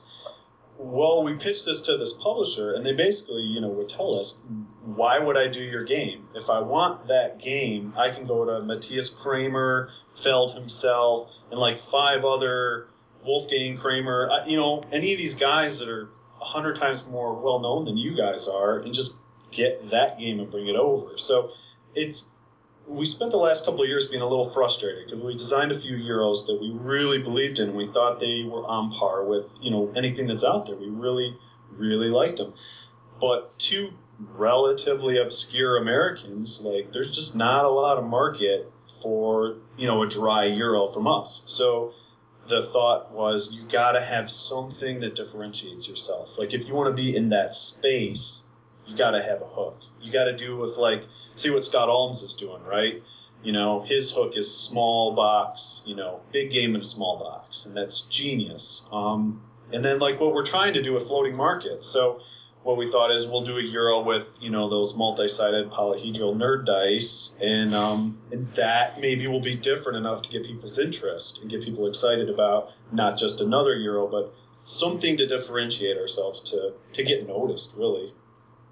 And I think, like Ben said, I mean, my favorite design by us, and it may get published because it's we went to Griffin Games with it saying, listen guys, this game it's just really good, we promise. Now it's a 10-year-old feeling tile-laying Euro. Does anyone want a tile-laying Euro anymore? Because there's a million of them. But this one's really, really good, we swear. And not to say that it feels like it's an old game, but it has the feel of those games, those Kinesias and stuff. From some of the, even like Ben said with Kramer and Glenmore, things like that. It has the feeling of a game that, that sort of classic tiling, somewhat abstract Euro. And it's just a really, truly great game. I honestly, I promise that it is. And we're hoping, because again, working with Eagle Griffin's been great for us. We've pitched it to them. They're interested. They're going to try it, things like that. But that's a game we can never take anywhere else. Because we have that relationship with Eagle Griffin, it's allowed us to sort of bring that game in the door. And once it's there with Eagle Griffin, then it has a chance to get played and enjoyed and a chance to be successful. But to Ben's point, no one else, none of the European companies, none of these Z-Mans or any of those awesome other companies are ever going to take that game from us because they don't need it. So that's something that we're really cognizant of and working really hard to make sure that our designs, are special, I guess, for lack of a better word, as often as we can. just to make, just so we can continue doing this. We enjoy it. It's, a little bit of money, that we don't need, but it's fun to get. And, I really enjoy the creative process of it. I think Ben nailed it a couple questions ago. I was never a creative guy. I'm an engineer by trade. I like my job. It's good. I love my daughters and my wife, and we hang out, but I never had a creative outlet, that I really felt passionate about. And this game design has been that outlet. I don't play music like Tiffany does or anything cool, so, I just needed something I could do that, kind of get those juices flowing. I do have a question in terms of, like, just kind of building off of that. It's like, how much, you say you guys have obviously made some great games and games that you're interested in, but how much kind of that is that underlying feeling of, like, we're just trying to build a name? Like, to some extent, is it twofold? Is it we want to build games that we love, but we also want to build the names so that we can do what we want to do? Yes. Okay, so yeah, that's a great question, Matt. We have been trying, like I was saying, we have been trying to make the baby steps for 4 or 5 years, and it's a very targeted, specific effort sometimes on our part. Like, if you go back to our first Origins where we knew nobody, like we'd never even met our publisher in person, and me and Matt walk in, we know nobody in the building. For instance, you see this crew walk around with Dice Hate Me shirts on, and they seem really cool. And we remember seeing them on Kickstarter, and they're like, wow, those look like cool guys, and that we want to hang around. Like, we should get to know them. So we started stalking them. Like, I should probably become their friends, and like these are people we should know, and they seem like a company we want to work with. So fast forward 3 years later, we had a game that was a click, it was a fit, and now we're going to be working with them. So that's the type of things that we talk about and think about constantly, and we're always trying to get in with the person to get to the next level and know, hey, maybe if we can know this person and get to there. And like, I'm not as good at that. I'm more of an introvert, but Riddle is fantastic at it. Like, he's just a shameless promoter. He'll talk to anybody. He's kind of a secret weapon. He's really good at that. Thanks. There's an end goal too. Again, because we enjoy it, it allows us to have those conversations about how we take what is a hobby and what's something that we enjoy, and not monetize it for the sake of greed, but because it's something that, of course we would love to do this full time, or we'd love to do this for a living, or we'd love to have the next ticket to ride and get to stop working. I like my job. I don't love my job. Ben kind of likes his job, but it pays him good. We both work at the same company, and we both get paid, frankly, very well. Our wives both work in education, one college, one kindergarten, different ends of the spectrum, but they both, so I have no complaints about my life, and I know Ben doesn't either. And, we have financial freedom and stability, and it's great. And it's allowed, the idea that I can ever retire to do this or retire by doing this, to be a dream that can stay there while I work my 9 to 5. And so because I think we're able to sort of, keep those things separate, like we're not designing games to make money, but there is a dream that we get to design games for a living. And it's a very small group that ever gets to do that. We may never achieve it, but we're enjoying the chance to try to get there. So I think, Matt, to answer your question, I think we do, do our best to sort of not only build our name. I think there is value in that, though I'm not sure how much value. It depends on who you ask. Like I said, it's definitely gotten easier to get in the door of places now that we're sort of somebody. But according to publishers, I think it's a bit of a lie. They claim, like, well, we don't care if you're Martin Wallace. If your game isn't any good, we don't want it. Well, that's only sort of true. It's kind of a half-truth, in my opinion. So clearly that's the goal of ours. Look at Amazonas. That got published. Exactly. Look at Amazonas. The worst game I've ever played. I was going to say the same thing. I love Dora. He's like my second favorite designer of all time. He is. He's so great. He made Turn the Tide and For Sale the 2 best card games I've ever played in my entire life. And then he made Amazonas, which is a complete dumpster fire. So, take it for what it's worth. The game is terrible. I don't want to rant on Amazonas again. I got in trouble on BGG for that. But the point is, we would love to do this full time if we ever could. It may never happen, but we're going to keep trying. So that's always sort of this overriding. I'm making hand motions like you guys can see them. Oh, you guys can see them, but the listeners can't see them. That's always our overriding sort of goal, is the idea that you can do something that we truly enjoy doing, that we're going to do anyway, whether we ever truly get to retire off it or not. We're going to keep plugging away, and who knows. I think you guys should consider a name change. If you were like Stefan and Oleg, it might work better. More German, more Norwegian. That's true. And I'd be like Matthias Riddle. There you go. Yeah. Now you got it. exotic. Now, I'm not I sure just- pinchback translates very well. I have like a true appreciation for what you guys do. I enjoy your games kind of unequivocally, but also just kind of talking to you guys, I appreciate the story that's behind kind of your design process and where you guys are, because from my perspective, someone who doesn't, I'm largely an outside observer looking in, and I see your names on boxes and I think it's a big deal, but sitting down to talk to you guys, there's a very real situation going on here with how to build your name, how to live your life, and what game design really is versus what maybe somebody who sits down and opens up Fleet and thinks, oh, Matt Riddle and Pinchbacker, these are big dudes. You know, there's a reality underneath that I appreciate, and, you know, I'm not trying to go off on a tangent, but I like hearing about this kind of inside scoop almost about the reality of the game design world and kind of it's business and it's politics and it's a fight to get certain places, and you know that's balanced against just trying to do what you love at the same time. So I don't know, it's just interesting to hear about. That's Matt's way. It's a nice way of saying it. You guys aren't as big as you think you are. No. No, I was just gonna say you brought up a really good point, right? Matt Riddle and I's secret weapon is repetition. Like, we rep our designs hundreds of times.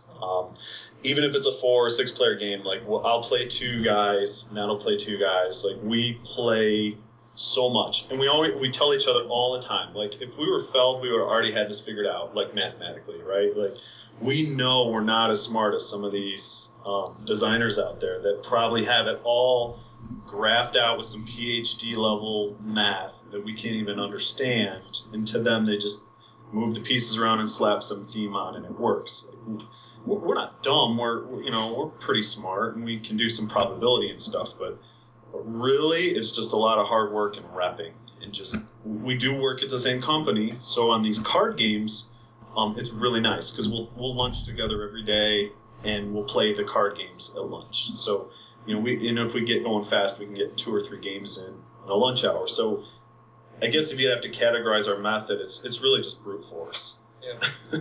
With some, we think, some decent intuition, but a lot of reps. I agree.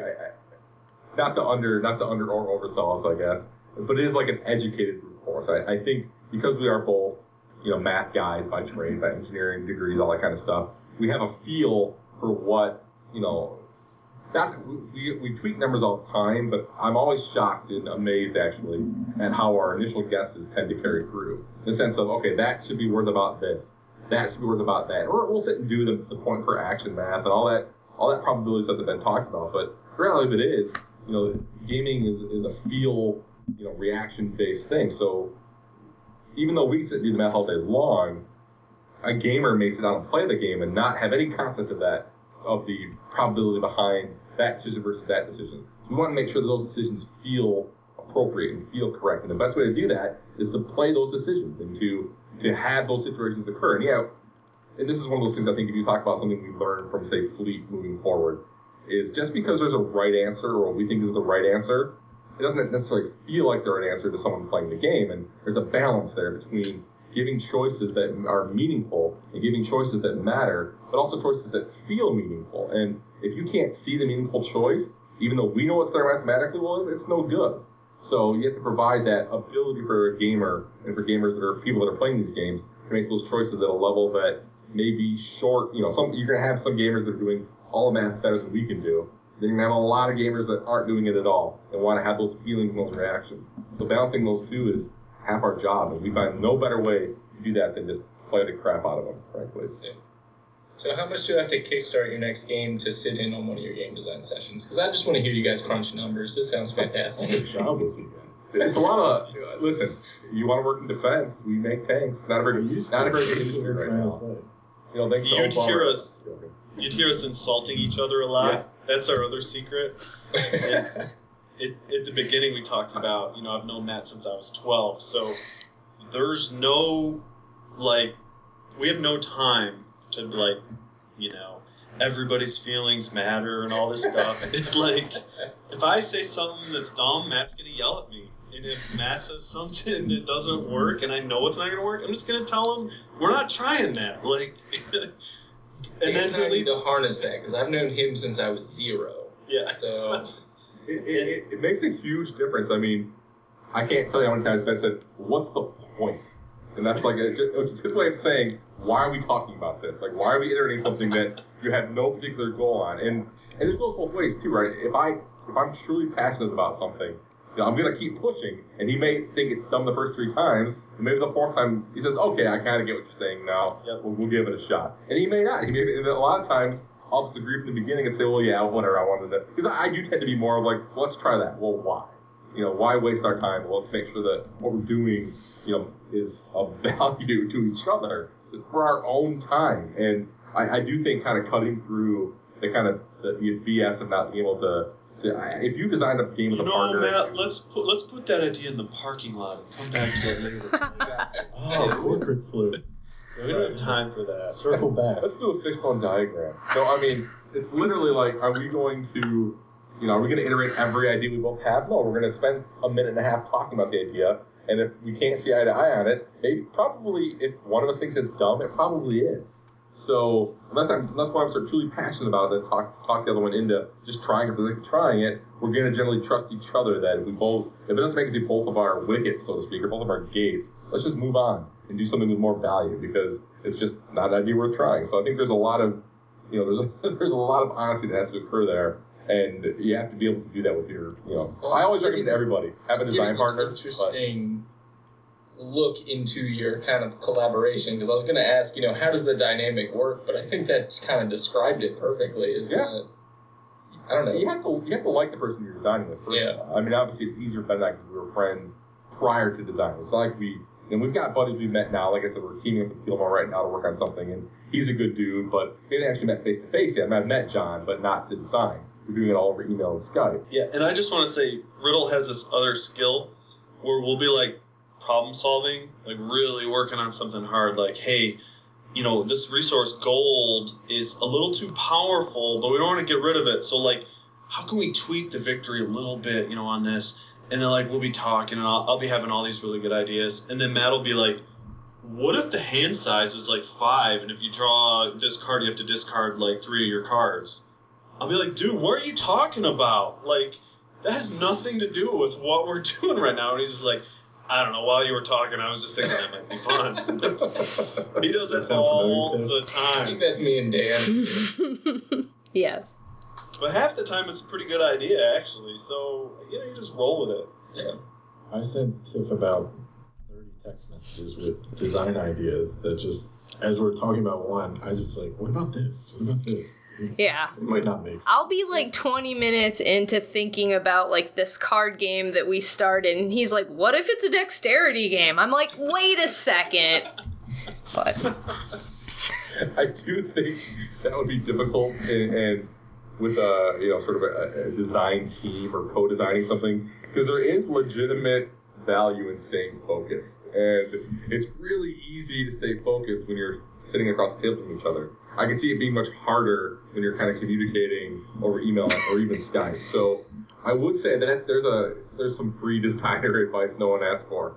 If you're going to do something, just figure out what you're going to do and just hack at that for a while. that sounds like amazing advice, Matt Riddle. Are you listening, Dan? Hey, we set objectives for this most recent one. No? All right. It's official. Yeah, and then you change it into a dice game, but that's beside the point. I'm trying to be a successful American. All right. In that same vein, maybe we should talk about some of those designs that have made it through that process with Ben and Matt. So, Dan, do you have any questions pertinent to that?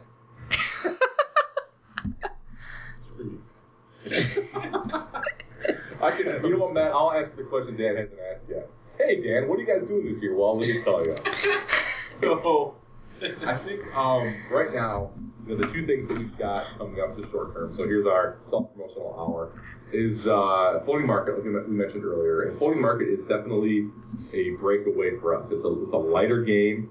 It's very light, frankly. It's super easy. Really, I mean, you can teach it very quickly, and it's fun. And we wanted to make this game with Polyglot that we talked about, and we're really, really happy with how it turned out. It's definitely going to be something that you have to experience, because not everyone's going to love it. We know that going in, and we don't care, because we think people that, not people that get it, but if it's the right audience, and I think some gamers are going to like it because you get these Polyglot dice. But we know family members, can keep family game. It's really, I'm rambling incoherently almost. We're really excited to take a crack at what we would call that entry-level market, and that game that you can really put on the table with anybody and give a crack with it. And it's a really, really fun game, and we hope people love it. That comes to Kickstarter in a couple weeks here with Eagle Griffin, February 9th. After that is Monster Truck Mayhem. That was like Ben said. He had this. He's like, listen, we're gonna make a game about monster trucks, and then he literally, not at work, I'm sure, but in a meeting at home, I guess, scribbled out these ideas. And he's like, here's our track. And it was the track. And it turned into the track. And that game is so ridiculously awesome. And it's so much fun. And that's going to be with Dice Hate Me. TBD. It'll be sometime this year, probably earlier in the year. He's still kind of working out his schedule. But that's one of those games where when you play it at a con or you play it, it's noisy and it's loud. And there's like a physical element where you're running into each other. And it's just so much fun. And we couldn't be more proud of it. And I really can't wait to see kind of the reaction to that one. I think that one could be pretty huge. So I'm looking forward to it. So that's our big things for this year.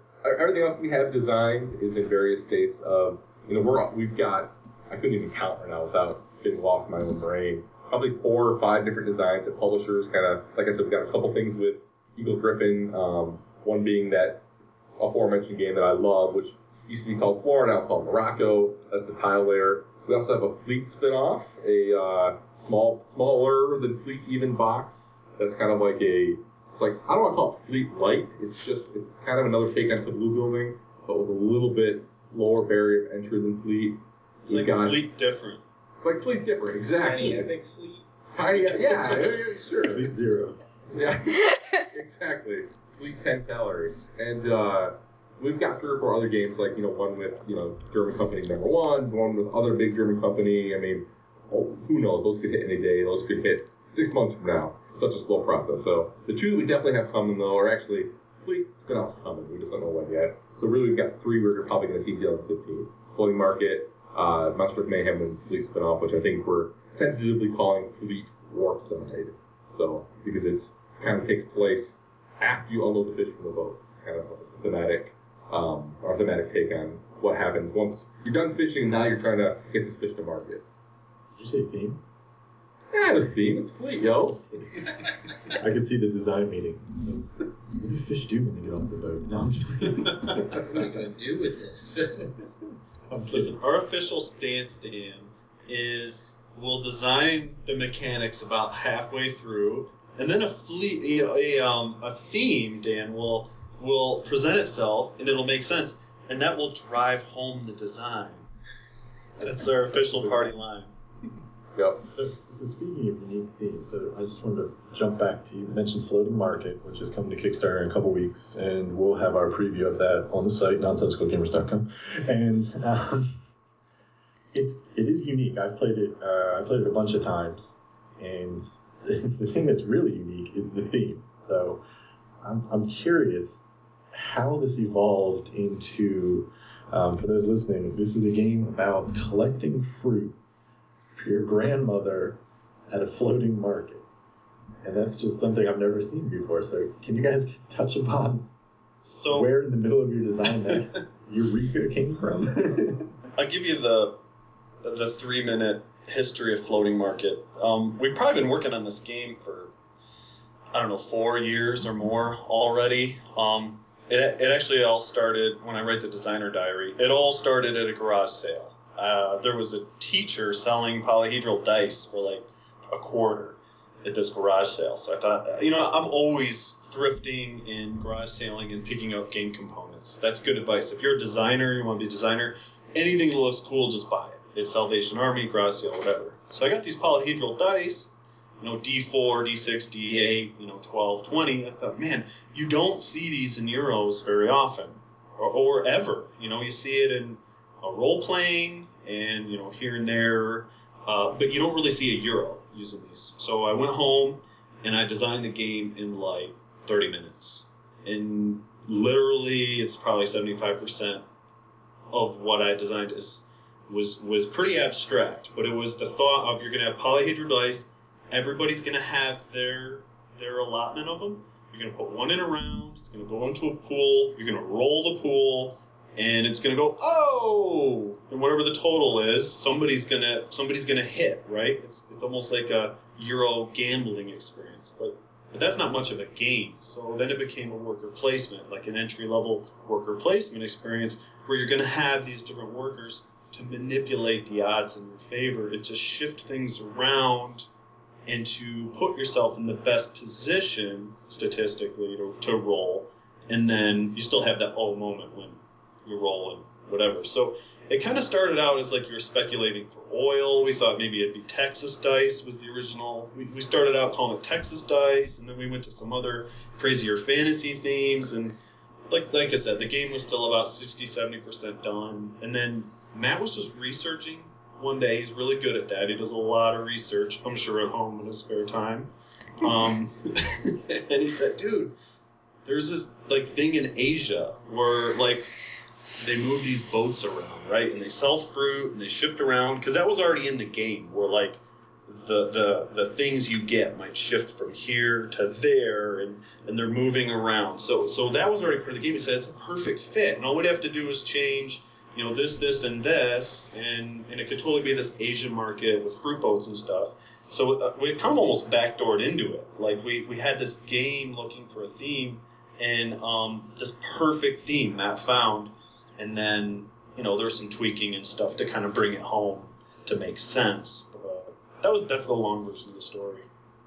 I think too, like Ben said, it was that was a very targeted effort to. We had this really nerdy Gallimancer theme where you're collecting elements naked Gallimancer, and it was Tiffany played it, and yeah. It was completely overwrought, frankly, thematically. Like it made sense, but it was the game. The theme was so much heavier than the game itself. So as we began to explore other things, we wanted to keep this element, like Ben said, these boats that move around. And I think, Dan, to your point about the grandchildren, that was just because at some point, again, for us at least, afterwards, I got to write a story, right? And the top of that little, I like writing, I write occasionally for fun, but I'm not like a natural writer. I'm okay at it. And so I'm writing that little box that goes at the top of the rule that says story. And I'm like, well, why are these people buying fruit? Well, now they buy fruit because they're tourists, and it's like a big tourist trap. Well, that's boring. So I went back like 150 years, and that's when it actually was a floating market where the locals would come to this spot because it was, you couldn't haul your fruit with a car because there weren't any. So the best way to get your fruit upriver or downriver was to drag it in a canoe, and then you go to this central location, and all the local villagers would come by and buy fruit. So then I sort of, as I was writing, I was kind of inspired by I kind of thought the Amma grandchildren was kind of funny, and the whole idea of fruit salad, and you're buying these different. Why do you need different fruits? So okay, you need different fruits for making this, awesome fruit salad, and that kind of just inspired me to sort of write that story. And then, like Ben said, we do legitimately go back and make sure everything makes sense thematically, but it was definitely sort of just my writing inspiration more than anything. The idea that your grandchildren at the market trying to be the first one to get fruit, so you can be the first one to eat fruit salad at the end of the day. So that's where that came from. I mean, you're talking to the guys that just sold a game called Eggs and Empires, so yeah. I mean, you gotta give us a little slack, right? It wasn't about breakfast food. It was not right. If I could count the posts on BG, like, I looked at that game, but the name was so stupid I ignored it. Like, no, it's good. Like, somebody else was like, no, it's fun, I swear. But whatever. That's I'm like, guys, right? we're hunting for dragon eggs. And they're like, what? I'm like, all right, we're just comparing numbers. What do you Well, then you have people like me that'd be attracted to the weirdness of that, though. So that's true. It is like a total hipster name. Totally. Yeah. So I We're right up there with that Burger King 3D. Uh-huh. Exactly. Yeah. We've got John Ariosa, who was the artist that did like Mice and Mystics was one of his big games. Yeah. And he's good. And it's a pretty game. It turned out gorgeous.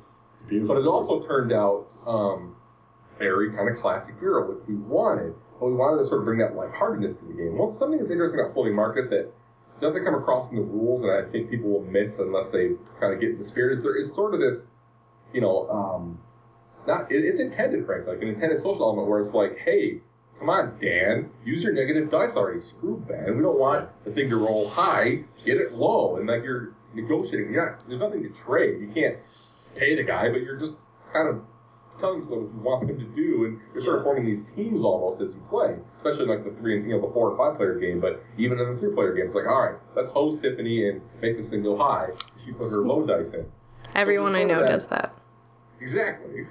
So we kind of wanted to capture that lighter element to the game. So we put this tagline, though, a game of dice fruit. And one of the boats on the cover, if you look close, is full of high hazel dice. So like there's all these fruit boats set in like 1850s, Bangkok or wherever the market is, and one of the boats has dice in the back, like the size of fruit, like these big, like the lady's got a boat full of collegial dice, and it's kind of like this funny little Easter egg. And we were working on ways to sort of get across. That's kind of the other thing for the whole Alma Grandchildren thing. We wanted to get across the lighthearted element of the game, not just because it is a Euro and it does have worker placement, but it has this fun, dice rolling moment, and we wanted to kind of get that lightheartedness across. So that's kind of one of the ways we you bring up a great point, Riddle, and we're 2 weeks out from Kickstarter. It's actually a really good point. We need to figure out a way to stress the fact that this game is double the fun if you social game it. Like if you social game it and try to hose each other and gang up on each other, that is kind of what it was designed to be. It wasn't designed to be uber serious where you just okay, I'm gonna go here and then you'll go there and we'll just see what happens. No, it was supposed to be oh, Tiffany is in the spot, 20 to 25, so she expects the total to land 20 to 25. Hey, everybody, let's hose Tiffany and drive it low instead. Everybody, go low, put your negative in. Yeah, screw Tiffany. That's how you're supposed to play the game, and it's the most fun if you're interacting and doing that. So that's a good point, Matt. We should probably figure out a way to get that across. We need one of those Uwe Rosenberg designer notes, got little faces little mini Matt. Exactly. Yeah, these little mini things. Yes. Hey guys, this game's supposed to be fun, so please encourage each other with the dice that you want them to. We're gonna do that actually. Now that I've said that, I'm gonna once Daryl Lauder, the awesome Daryl Lauder, is putting the rules together for us, graphic design wise. They're almost done. So when I see the final copy, I'm gonna squeeze a note in there that says, the designers encourage social use, social elements of this game. It's how it's intended to be played. Encourage you to, encourage each other to use the dice that you want them to use, all that kind of thing. Put your worker there. Hey, don't use the negative D12 or don't use the negative D6. All that kind of stuff. So we definitely, that's part of the game that I think comes across as you play it and learn it, but we should make that clear in the rules. Otherwise, it might get missed. And it can't be, if a group of A-type engineers might sit there and just do all the math, right? Okay, statistically, if I go here, put my D10 in, and then I go, it'll still be a fun experience, but at the end of the time, we want that sort of social element in there as well. So we'll have to encourage that, I think. It'll definitely be a different experience for us, because everything else we've done has been a lighter card game. This is our first big box game, and it's going to be, I think Griffin's doing a good job, Eagle's doing a great job with how they're going to approach the Kickstarter. We're going to offer a big discount, basically, over what the MSRP will be, to sort of encourage backers, because I think not to get into a Kickstarter conversation, but as Kickstarter changes and it becomes bigger but also different, you have to find a way to incentivize backers, and I think Eagle Griffin's going to do a really good job of pulling the market and figuring out how to say, hey guys, we truly are going to give you the best deal you're going to get on this game. You're not going to people get mad when they can get a game 2 weeks after they got the Kickstarter copies, and it's 33, you get 33% off on Amazon, and what the heck did I back it for? So Griffin's agreed to take a really hard look at that, and they've done a great job, I think, for putting themselves in a spot where they can offer a deal that won't be beat in the post market. So it's cool. I think it's going to go well. I really do. All right, so when we come back, we're going to get into our most anticipated games of 2015. And for those of you who haven't been paying attention, that's this year. So we'll be right back.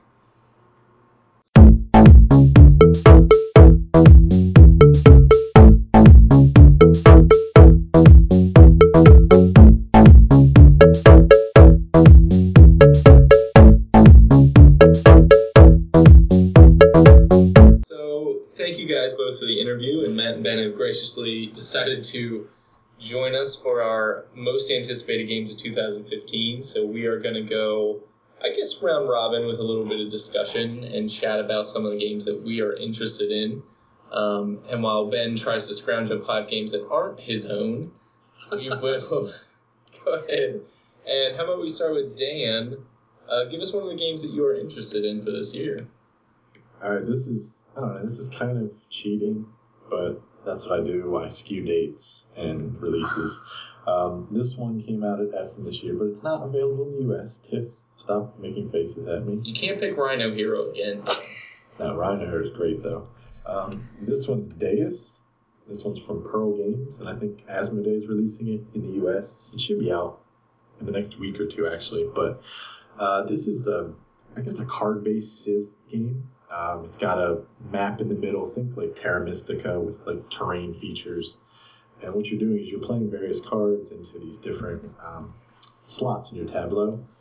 And each of those slots corresponds to a different terrain tile on the board, space, and you build a specific building on there. This is kind of a high level, but Tiff and I have been playing it online, and it's really good. The decision making it's tough. It's a very simple game mechanically. The rulebook's only like 4 pages, but the decisioning, the cards in your hand can be used to either, like I said, play to your tableau, or you can sacrifice them to the 5 gods, which also correspond to the 5 slots in your tableau.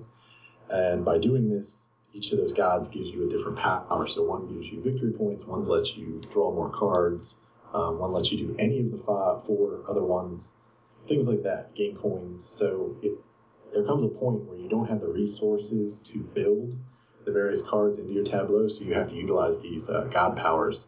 And it's just really good decision making. The choices are excellent. We've been having a really good time with it. It's been tight. We tied our last game, and the first game was like a 2-point win for Tiff. So really looking forward to that one. Great production quality too. Yeah. That game's not called Deuce. There's only one reviewer who thinks it's called Deuce. I don't know. It's like Fidelitas. I guess it could be anything. I don't know. I say Deus because I'm cultured. But Because I'm cultured. I'm kidding. I don't know if it really is Deus. It could be Deuce. It's Deus. I'm dropping Probably Deus Deus. 2015. If it were a 2015 release, this would be on my list. Well, technically it's a 2015 US release. Tiff, what do you think about it? I like it a lot. The decision, it reminds me a lot of La Isla, where you have this hand of cards and you have to decide what to do with them. And it's kind of like, well, I'm making the best of a bad situation feel to it all the time.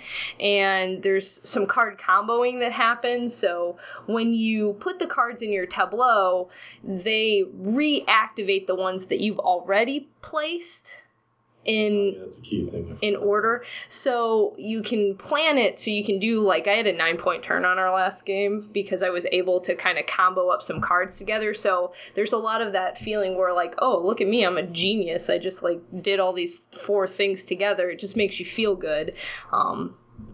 Getting your guys around on the board and collecting victory points that way. So I like it a lot. I pre-ordered it. I'm excited about it.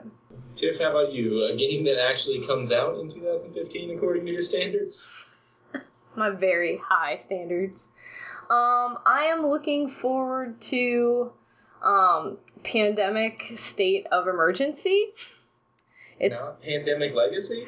Well, here's the thing. My OCD, I'll probably try it, but it'll be hard for me to play Pandemic Legacy and make changes to the board that are going to be permanent. I've played Risk Legacy, and the whole tearing up of cards is very traumatic for me, so I'm looking forward to it, but I don't think, like, I want a new expansion for Pandemic, and this one sounds kind of neat because it has diseases that spread from animals to humans, and it just kind of has some interesting little extra things in there. So, yeah, I'm looking forward to that one. Yeah, I don't know. I mean, I'm sitting on Pandemic the Cure, and I don't think I've gotten nearly enough out of that yet to be worrying about Pandemic expansions. Not to mention the fact that I don't own Pandemic, so I don't think I'll be worrying about it. But I'm kind of a Pandemic fan girl.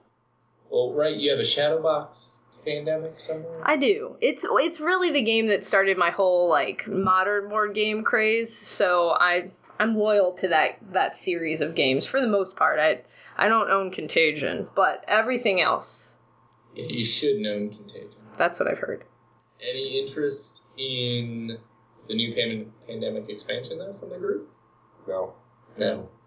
It probably has too much theme for you guys. I understand. Too much theme. I'm interested in stop making expansions for you. Too much co-opness for our group. We're not really a co-op group, so therefore I don't buy very many of them. Well, this is a perfect transition into my game that I'm excited for. One of which is Elder Sign Gates of Arkham. Heyo. Okay, so I'm gonna interrupt. Ben and I got to play that with Lanius at Grand Con. I hate It's you. a Michigan convention. Yeah.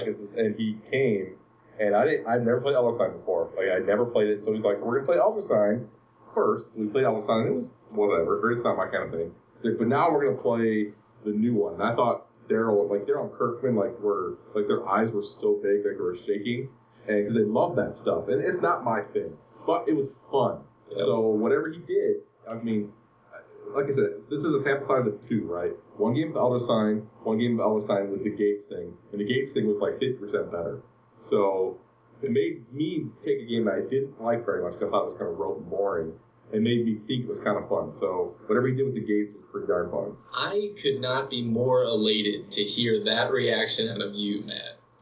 Because if you find it 50% better, I'm probably going to really enjoy it. Yeah. This turns the whole Arkham kind of thing, takes it out of the museum, makes more hidden information because you flip all your locations over. Instead of knowing what you're getting into, you go in kind of blind. And it sounds like a better game. I like Elder Sign because it's easy and approachable, and a lot of people can get behind the dice mechanics. And because Arkham Horror is awful, and Elder Sign is way better. So, yeah, I saw that face tip. So I'm excited for this expansion because I think it'll make it a game that'll be more exciting to get to our table, because Elder Sign isn't something that we get to the table too often.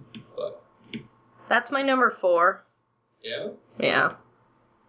Someone's on my side. It's Lanius. Oh, I forgot.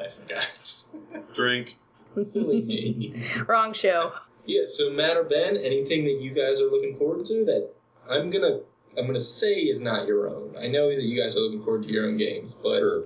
What's our rule? I'm sorry, I was going to talk right over you.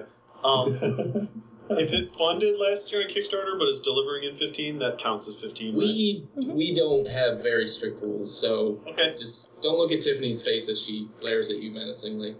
So, my number 5 is Copper Country. Oh, yeah. Because me and Matt went to a college called Michigan Tech University up in Lake Superior, basically, and as far north as you can go and still be in Michigan, basically. And the game is designed by a couple dudes from up there, so it's actually like the map is like where we spent 4 years of our life, and it's just a pretty cool idea. And one of the designers' dad is actually like a professor at Tech, so we have a lot of ties to the area, to the game. And it actually looks pretty slick, and I really dig the art, so I'm pretty excited for that one.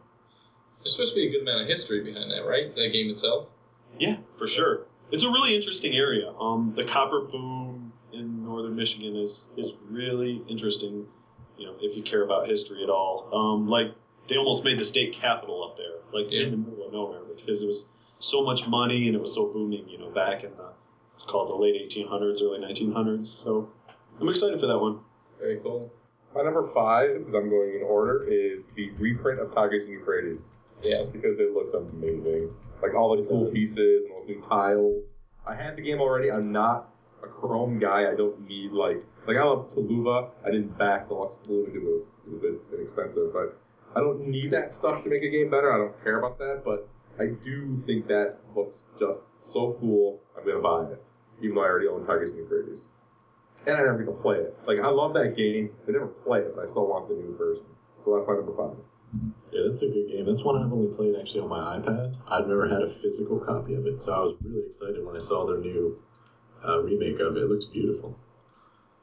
If Dan's excited, then I get to play it, so that's excellent. Win. Alright, tip number 4. No, we're going Dan first, sorry. Gotcha. Okay. Dan, number 4. Number 4 for me is one that is designed by our good friend Matt Wolf, and this is Wombat Rescue. This is coming to Kickstarter I think in February, maybe March, I'm not sure. But this is a game about pooping. And for all those that giggled at home, good, because I just did too. It's a very unique theme. It's about wombats, and what many people don't know is wombats actually poop cubes. So in talking to Matt, he thought, wow, what a great game, because board games have wooden cubes. I mean, it just fit together naturally. Obviously, wombat poop board game. It's natural.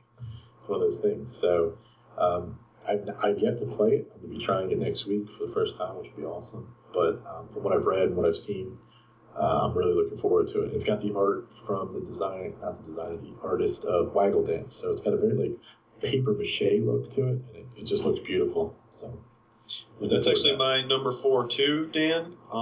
We got to play it last year at Unpub 4, and we had a blast. We laughed the whole time, but there's a really good game in there, and it's pretty cool to see the evolution from Matt Wolf's prototype to the gorgeous art. And that player mat, if you've seen the player mat on BGG, it's just that's cool. Insanely good looking. So I really hope that game gets a lot of buzz out the gate and goes big, because couldn't happen to a nicer guy. Really cool theme, original, and pretty original game mechanics too. So yeah, excited for that one. That is my 4 wheels number 4 as well. Like, no cheating on the other guys' lists. That's my number 4 as well. So there you go. Well, very nice. Tiff? We just shared a moment. I know. I feel so close to you now, Dan. Well, these 3 are joined at the hip, Tiff. What do you got for me? I think I'm going to rework my list a little bit, because Wombat Rescue is higher on my list, so I might need to fill in some extra things here, but Hostage Negotiator is... I wasn't sure about this one. Sell me on it, please. Well, I don't know. The reason I backed it is because I do solo game, and I heard that this plays so well, and gives you that tense feeling of being in that hostage negotiation situation. You're taking these turns, and you're rolling your dice, and you're playing these cards to have this conversation, to release your hostages. And so few games that you can play solo really feel like a game. Like, it doesn't sound like it's going to be a boring solo game, so that's why I'm excited about it. I'm one of those weirdos that plays games alone. I know. I don't solo because there's video games, but my favorite part about Hostage Negotiator is, Tiff, I'm sure you saw this, that original awful cover. Yes. Okay, so AJ is a great dude. We've met him in real life a couple times. He's Van Ryder Games. He's the designer and the publisher of Hostage Negotiator. So at some point in the past, he put up this, what's that company that... It looks like a Flying Frog Productions. It's like a photo realistic cover with like a guy yelling into a walkie-talkie. Yeah. It's awful. That's the point. The point is, it's terrible. So bad. And the first comment is, really? And so like the next couple comments are about how bad it was, and then AJ comes into that thread and goes, just kind of curious, why? What's wrong? And it kind of, the whole thread just evolves into people saying how terrible it is. And, because it's awful. It was really, really, really bad. And to AJ's credit, he went and got some guy to do like this Terminator 2 looking thing that's really cool. So that's all I know about the game, because it's solo and I ignored it, but to AJ's credit, he made this awesome cover after having a really terrible cover at first. So good for AJ. I managed to Google in that time, and I can agree with all comments. Yeah, it's so bad. The first cover was so cheesily awful. Like, not like cheesy, like in a funny, good way, like that Flying Frog manages to pull off. It was like cheesy in a terrible, awful way. It was a little rough. Wait, is that real? Yeah, dude, that was... Yeah. No, listen, that was going to be the cover to the game. Like, he kind of thought he wanted to go for that feel, I guess, and it just didn't work. But that was real. It's like the guy from Office Space holding his grandparents' hostage. Oh my. Yeah. Oh my. Well, go ahead, Dan. No, I have nothing further to say. Okay. Well, everyone reeled from the cover of Hostage Negotiator. They did improve it. My number 4 is Spectre Ops, which is from a cooperation between Cloud Hat Games and Nazca Games. And Emerson over at Nazca Games is a stand-up guy. I could not say more nice things about him and his game Volt and everything else that he has done. We played a couple games of Two Rooms and a Boom over at Origins. this past 2014, and that was a boatload of fun. And Spectre Ops is coming out through Plaid Hat. The production value looks awesome, and in terms of thematic games, I cannot be more excited for a game like this. This is like spies versus hunter agents kind of thing, and it's super interesting with some hidden movement. Mr. Jack, Letters from Whitechapel, just very cool sounding stuff, and it's coming soon. I'm super pumped for it. So that is my number 4. Number 3 is Daniel. My number 3 is a game I actually don't know a lot about mechanically, but it's one of my favorite video games, and that's the Portal board game. Wait, what? That's a thing? I forgot that existed. I love Portal. It's so good. Yeah, and I'm really curious to see how they're going to integrate the kind of puzzly feel of it into a board game. I think that's what excites me the most. That would be a good solo game. I don't know. I don't play with like myself a puzzle. a lot. Sorry. Oh, it's cryptozoic.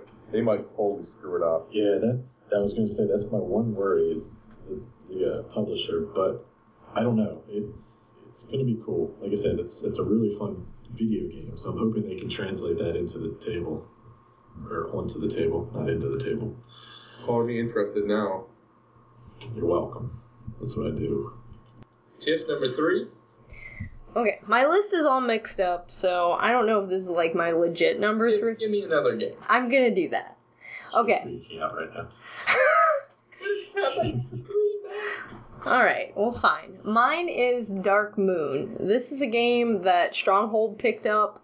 It had been a print and play on Board Game Geek for a long time under the name of BSG Express. So it's basically a shortened up dice version of Battlestar Galactica.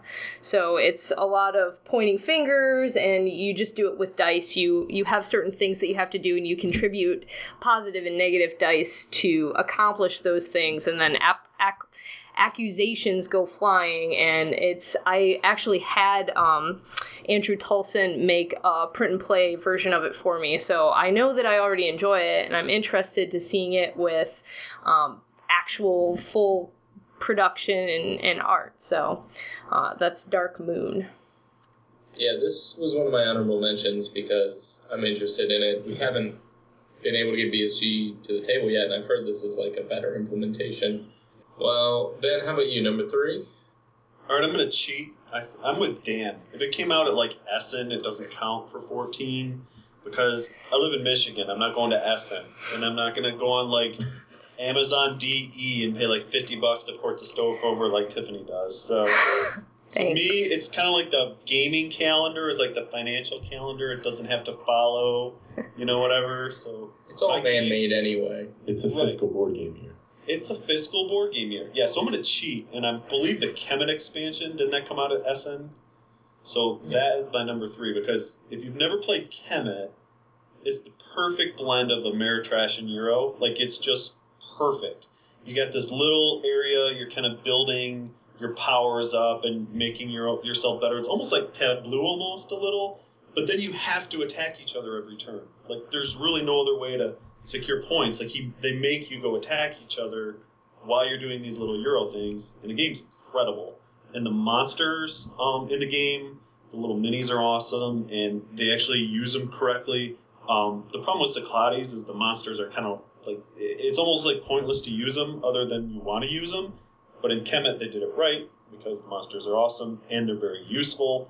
So anything that expands that sounds awesome. That's my number 3. That's funny. Nice. I didn't like that one. I traded mine.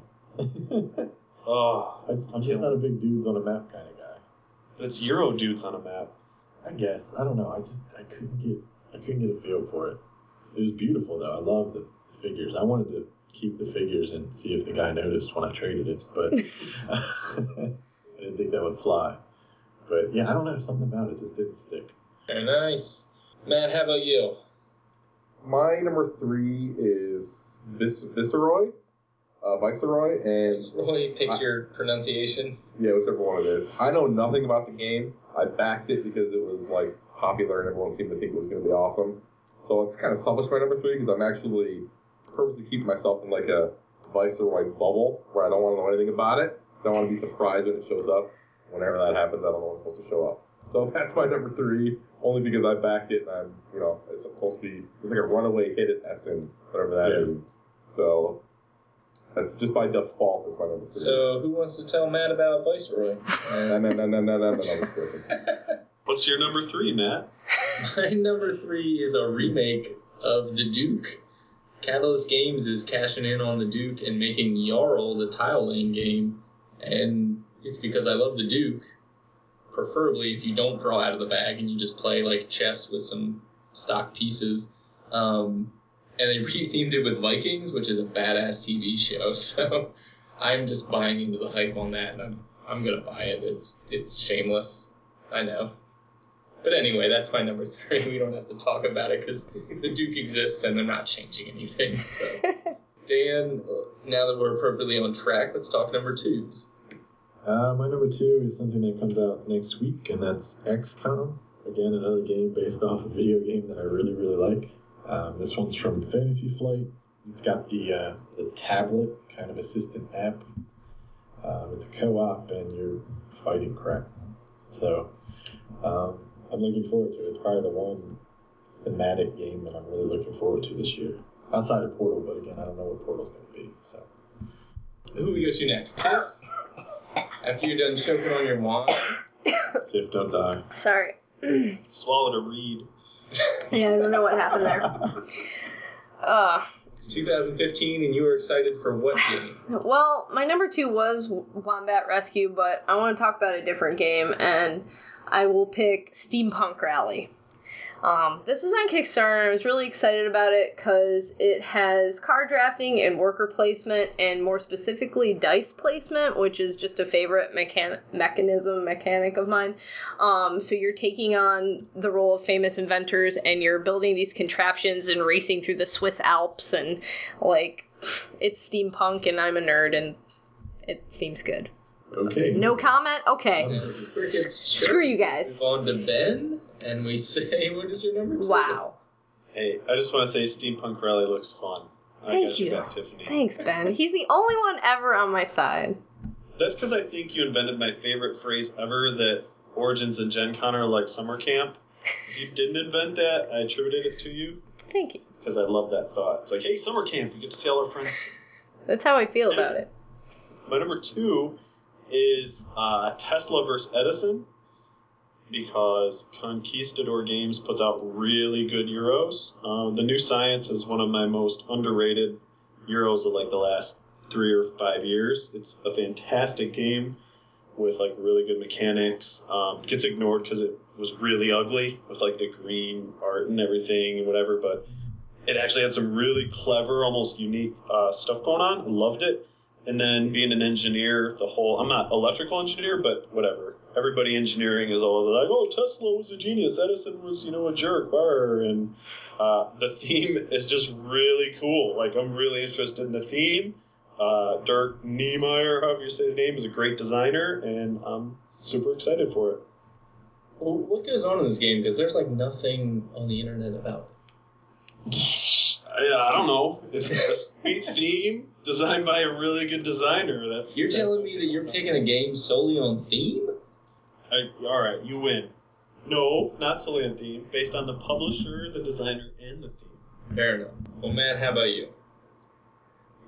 I have a clear number 1, so my number 2 is like a 3-way tie. So I'm going to burn through the first 2 and talk about the third one.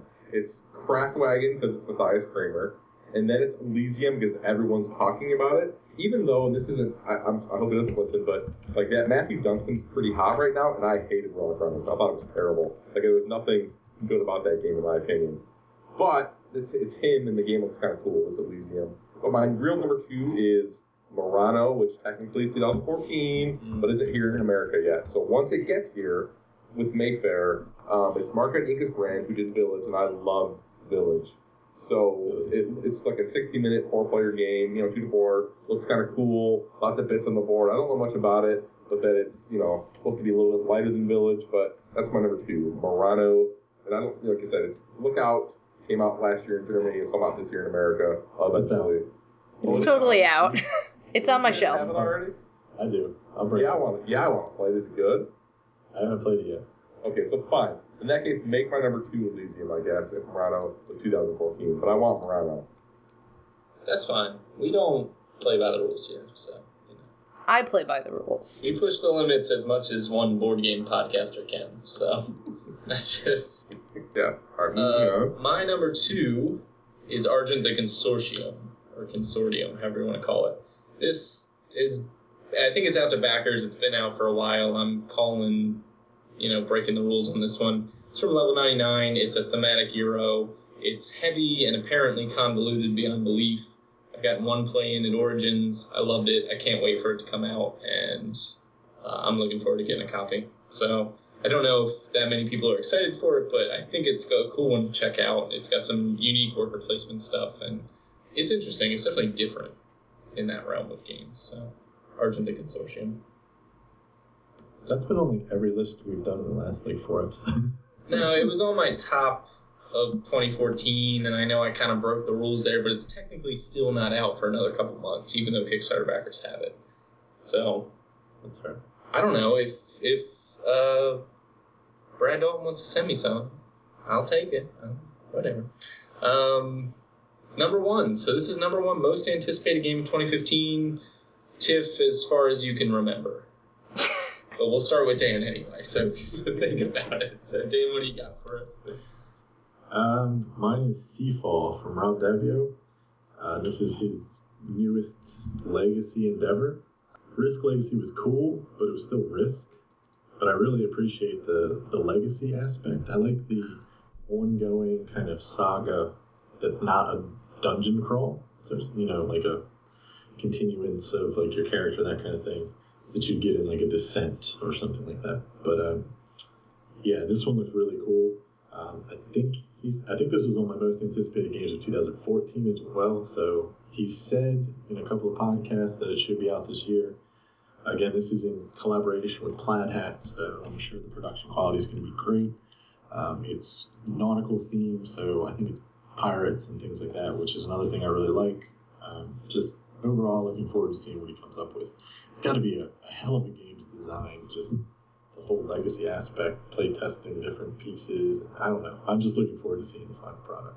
Yeah, this is actually my number 1 too, so I'll jump in here. I'm definitely looking forward to it. I think that at the very least, the legacy format is an excuse to play games more than once, which I appreciate anything that bucks the cult of the new. And also, from what I've heard, Rob Davio, the designer, is taking playtesting very seriously, and apparently he's driving his playtesters mad with changes and kind of updates and trying to make this game the best that it can be, because it's completely sandboxed to some extent. And I'm excited for it because I think it's going to be something unique and stand out. And Plaidhead does good things, so that is my number 1 as well. All right, Tiff, a moment of truth. We're going to hold you to it for all of 2015. Listen, this whole time I've had a very clear number 1, and before I talk about that, I just want to give an honorable mention of a reprint. That Nefarious, which is my favorite Donald X. Vaccarino game about being an evil mad scientist, simultaneous action selection kind of a game. They're making a reprint of it this year. So I'm excited about that, but my number 1 is Monster Truck Mayhem. Woo! Yeah. Woo! I approve all pandering. It's not pandering. It really is. Like, it's made by a couple of hacks, but... They got lucky. Despite that, it looks awesome. Just knowing, if you knew how I grew up and like the professional wrestling that I went to see with my parents and the white trashiness of my background that you don't know about, and I'm sorry if that offends anybody, but I own that. It has at least one banjo hanging on it. I do. And I've had, family members arrested at family functions, so I think I can say that with some authority.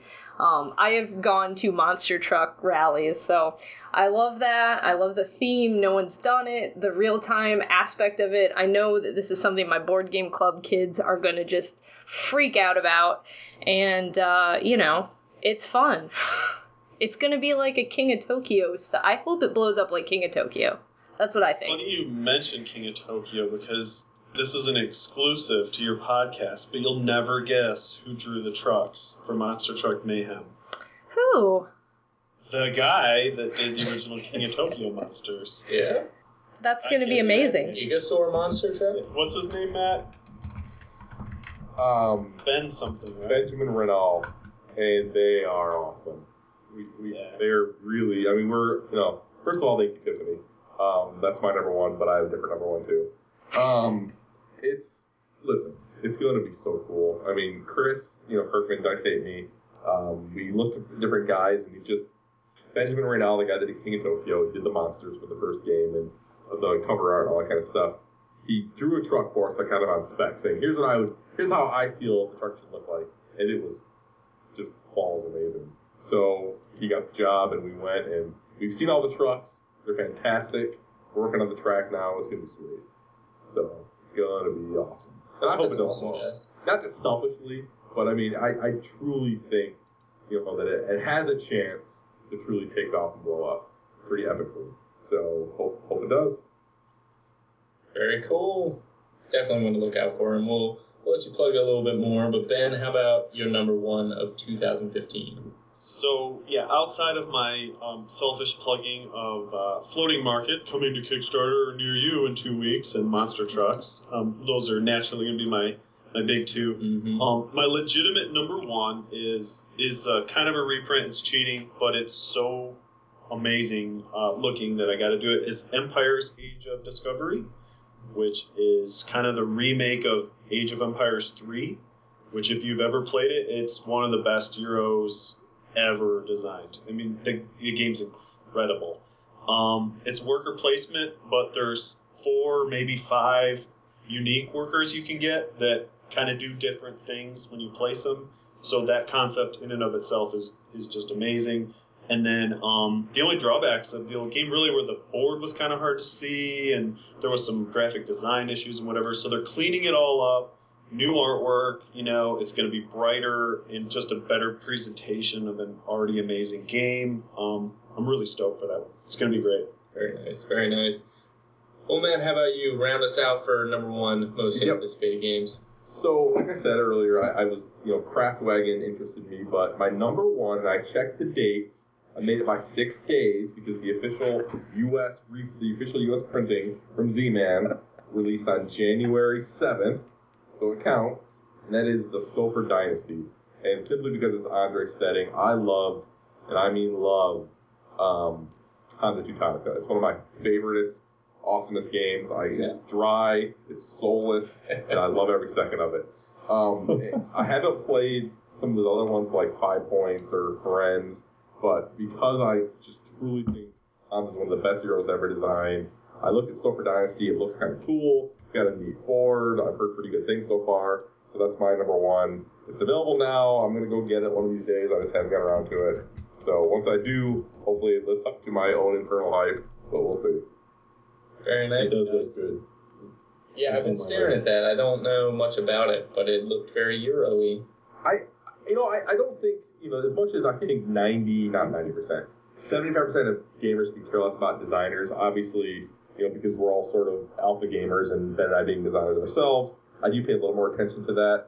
So I do immediately give a game credit if it's a designer that I like, and I do, like I said, I love Stedding because I love Hansa. But all that aside, the game looks kind of neat. It's got a circular board that looks kind of cool. It's got a pile of meeples, a bunch of tiles. It's got some little thing in the middle I read about where like you've got this turn order kind of weird thing where as you go, you climb up and on this ladder and it sets what you get to do, and it just has a lot of cool stuff going on. So plus I have a huge soft spot for the 45-minute Euro. Like that is the ultimate game for me. If you can give me a good fun Euro for 3 to 5, 2, 3, 4, 5, whatever players, and do it in 45 minutes, that's the best thing. I love games that take under an hour, take about an hour. So, like La Isla. So good. La Isla, which I haven't even played yet. I'm gonna get that too. Come on, Ben. Don't. Yes. Let's have Ben on more. Someone's got to take my side every once in a while. It's funny because you mentioned it every episode for like 5 in a row. I was at my game store the other day, and I can't buy another game right now because I've got like 8 unplayed. But it's so cheap. I know, it was like $25. But I was there to buy sleeves, so we're prototyping, and I'm like, I cannot buy La Isla right now, and I have, a stack of Shame 8 high right now. So I did, Hi, but that's I almost- adorable. Don't do Do it. it. Sorry, got sidetracked with the let It's you alright, I flow. need to play it again. But alright, guys. Well, we appreciate everyone, especially you, Ben and Matt, for chipping into our most anticipated games and sticking around with us for an extra bit of time to chime in about that. If there's any consolation, my honorable mentions were Fleet Legacy and Monster Truck Legacy and Floating Market Legacy. So, but yeah, so that's our most anticipated games for 2015. There's a pretty good spread there. Lots of things for, I think, everyone of different tastes and varieties of what you're interested in. But let's go ahead and give you guys a minute to kind of plug what you're looking to plug. So you've got games coming out and you've got things that you're interested in. So shout out to all of our listeners. Go for it. Yeah, well, I mean, I think we've done a little bit of that already, but Floating Market comes out in 2 weeks. Please look for that. Again, it's a really neat, different kind of game. It's very accessible. The rules are pretty easy to pick up. And it's just got a lot of fun moments. So please consider that game. I know there's a lot of Kickstarter money being spent right now on Tiny Epic Galaxies and Conan, and now there's AEG. Exploding Cats. Exploding Kittens. And AEG and Stronghold on Kickstarter now, so there's a lot of money being spent right now. So you can save. I think we're gonna do $29 plus shipping for Floating Market for a game that'll probably be $50 MSRP when it comes out. So just trying to give everybody a good deal there. So yeah, please take a look at that. February 9th. If you have any questions, look me up on BGG. I'm Ridlin. Tweet me. I'm Ridlin or MD Ridlin over there. So yeah, just find me. Ask any questions you want. Look for the awesome Nonsensical Gamers preview review thing coming out around the same time as launch. So yeah, that's it. Look forward to that. Cool. And then any deadline for Monster Truck, or is that still floating in the air? It'll be, I would think, spring, early summer. I think we're kind of we want to pick the best possible time for that one. Okay. I don't think Chris is in a huge hurry. I think he wants to make sure that he does it right. So we're and plus he's happy got to some let him. shuffling to do with. I know he wants to time bottom of the ninth in and around spring training, so we're kind of being flexible with him. However, he shuffles, his year around, and I'm sure it'll be first half of this year at some point. Well, definitely something to look out for, and definitely something that we'll plug. Are you guys coming out to Unpub? Yeah, absolutely. All right, excellent. Well, that's another place where you can find us and these guys, Ben and Matt, at Unpub 5 in just a week, or I guess it's just a few days if you're listening to this now. But yeah, so that's pretty much a wrap on episode 15. Let's go ahead and do some plugs. So Dan, if people want to shout out to you, where do they find you? They can send me a postcard at. No, I'm kidding. I'm going old school. Please put your address on the I don't want tweets anymore. I want postcards. I run the League's page at League Nonsense. My personal one for less G-rated content is at scandalous_nad.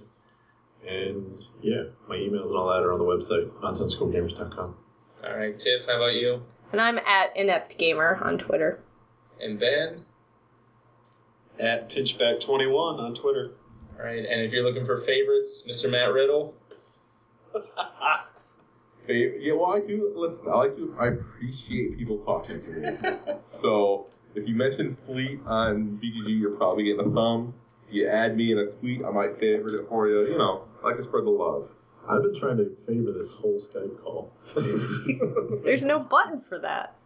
It's not letting me. Every time I click on that, it just blows them up on my screen. It's just his head. All right. It's just his head. It's my head with. Not to mention, I think we changed the channel, but is it still Cops with Accents fine? No, it's Masterpiece Theater. Oh yeah, my wife was watching Downton Abbey probably. So she turned off Cops with Accents to watch Downton Abbey. So, good for her. All right. Well, and you can always reach out to us. Dan said the Twitter feed, but you can find us on Facebook by searching for the League of Nonsensical Gamers. Our email, podcast@nonsensicalgamers.com. Matt and Ben, we appreciate just absolutely all the time that you guys have spent with us, and looking forward to your games, so thank you very much. Thank you guys. Thanks for having us. Yeah, and you guys take care, and join us next week. We'll be doing our Unpub Roundup, and we'll probably mention these guys' games again. But yeah, so join us next week for episode 15, where we talk about our Unpub Roundup. And check us out at Unpub 5, Baltimore, Maryland.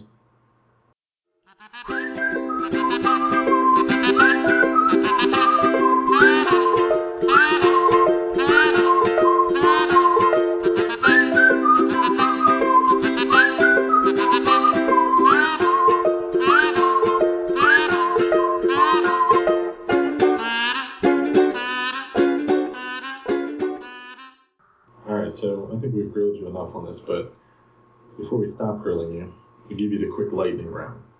Done. So, Sweet. one word answers or a few word answers. A couple of questions, I'll shoot them at you. Just I'll answer go. them as you see fit. Are we both answering, or are we answering each Yeah, one? you both answer. You go first, and then I'll go. Done. Alright, favorite game? Trajan. Dominant species. Favorite designer? Kinesia. Kinesia. Cheater. They've known each other for Come on. 23 Not years. Bell. I felt Dora and Kinesia are all so close, but I got dibs on Kinesia and Dora. These the guys you're competing against to get your game sold? guys, and they're amazing. Yes. Still You can't love pull Big Jock. them. Favorite publisher? Eagle Griffin. Good answer. You get to publish your next game. Alright, favorite component in any game? No crab meeples. Oh. Wow. Okay, I need a minute on that one. They don't care, Dave. They don't care about components. True. What is the sheep supposed to do thematically? They like the pen and paper that they keep score on. It's just Wooden cubes. Wow. wood-colored wooden cubes. No paint. I like Actually, the. you know what's awesome? Is that little dude in Zongsha. You ever seen that guy? Yeah, It's incredible. it looks like something in my garden. I like the temple. I like the temples in Kakashi Euphrates. Those are awesome. Two-piece temples. Alright, play a game or play test a game? Play a game. Play test a game. Oh. Ooh. Yeah, you see, I'm just someone who gets it done around here. You guys kind of alluded to this before, but Feld or Dora? Feld. Dora. We're splitting Medina. them up. That's what we're doing. Played Medina? It's amazing. Medina's good. I like Medina. Even though I got I'm hosed taking last points time. off. I'm taking points off for Amazonas being so awful. Yeah, So it's like- it's speaker stuff. But what about Rialto? Oh! Rialto's so bad. Rialto's not very good. I agree. I don't like Rialto or Bruges, frankly. Like I didn't think either were very good. But Bora was good that year, so he wasn't totally in the water. But yeah, I don't know. I mean, I'll it's Feld. It's Feld for me. Alright, Gen Con or Origins? Gen Con. But I love Origins. Mm-hmm. Alright, this is for me, and I know you like these two. So, For Sale or Turn the Tide? Turn the For Tide. Sale. They're both awesome. They are both amazing. I think Turn the Tide. Yep.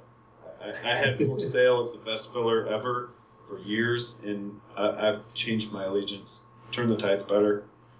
You're welcome. There. Thank you, Tim. We owe you big time. Alright, the He's ultimate silent, nerd. but she's pulling the strings.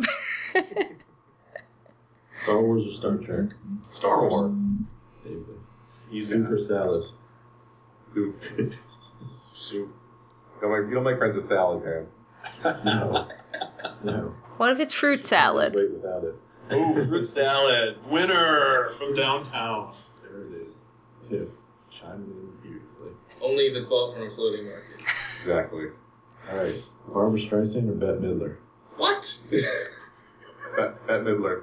Yeah. She was on Friends.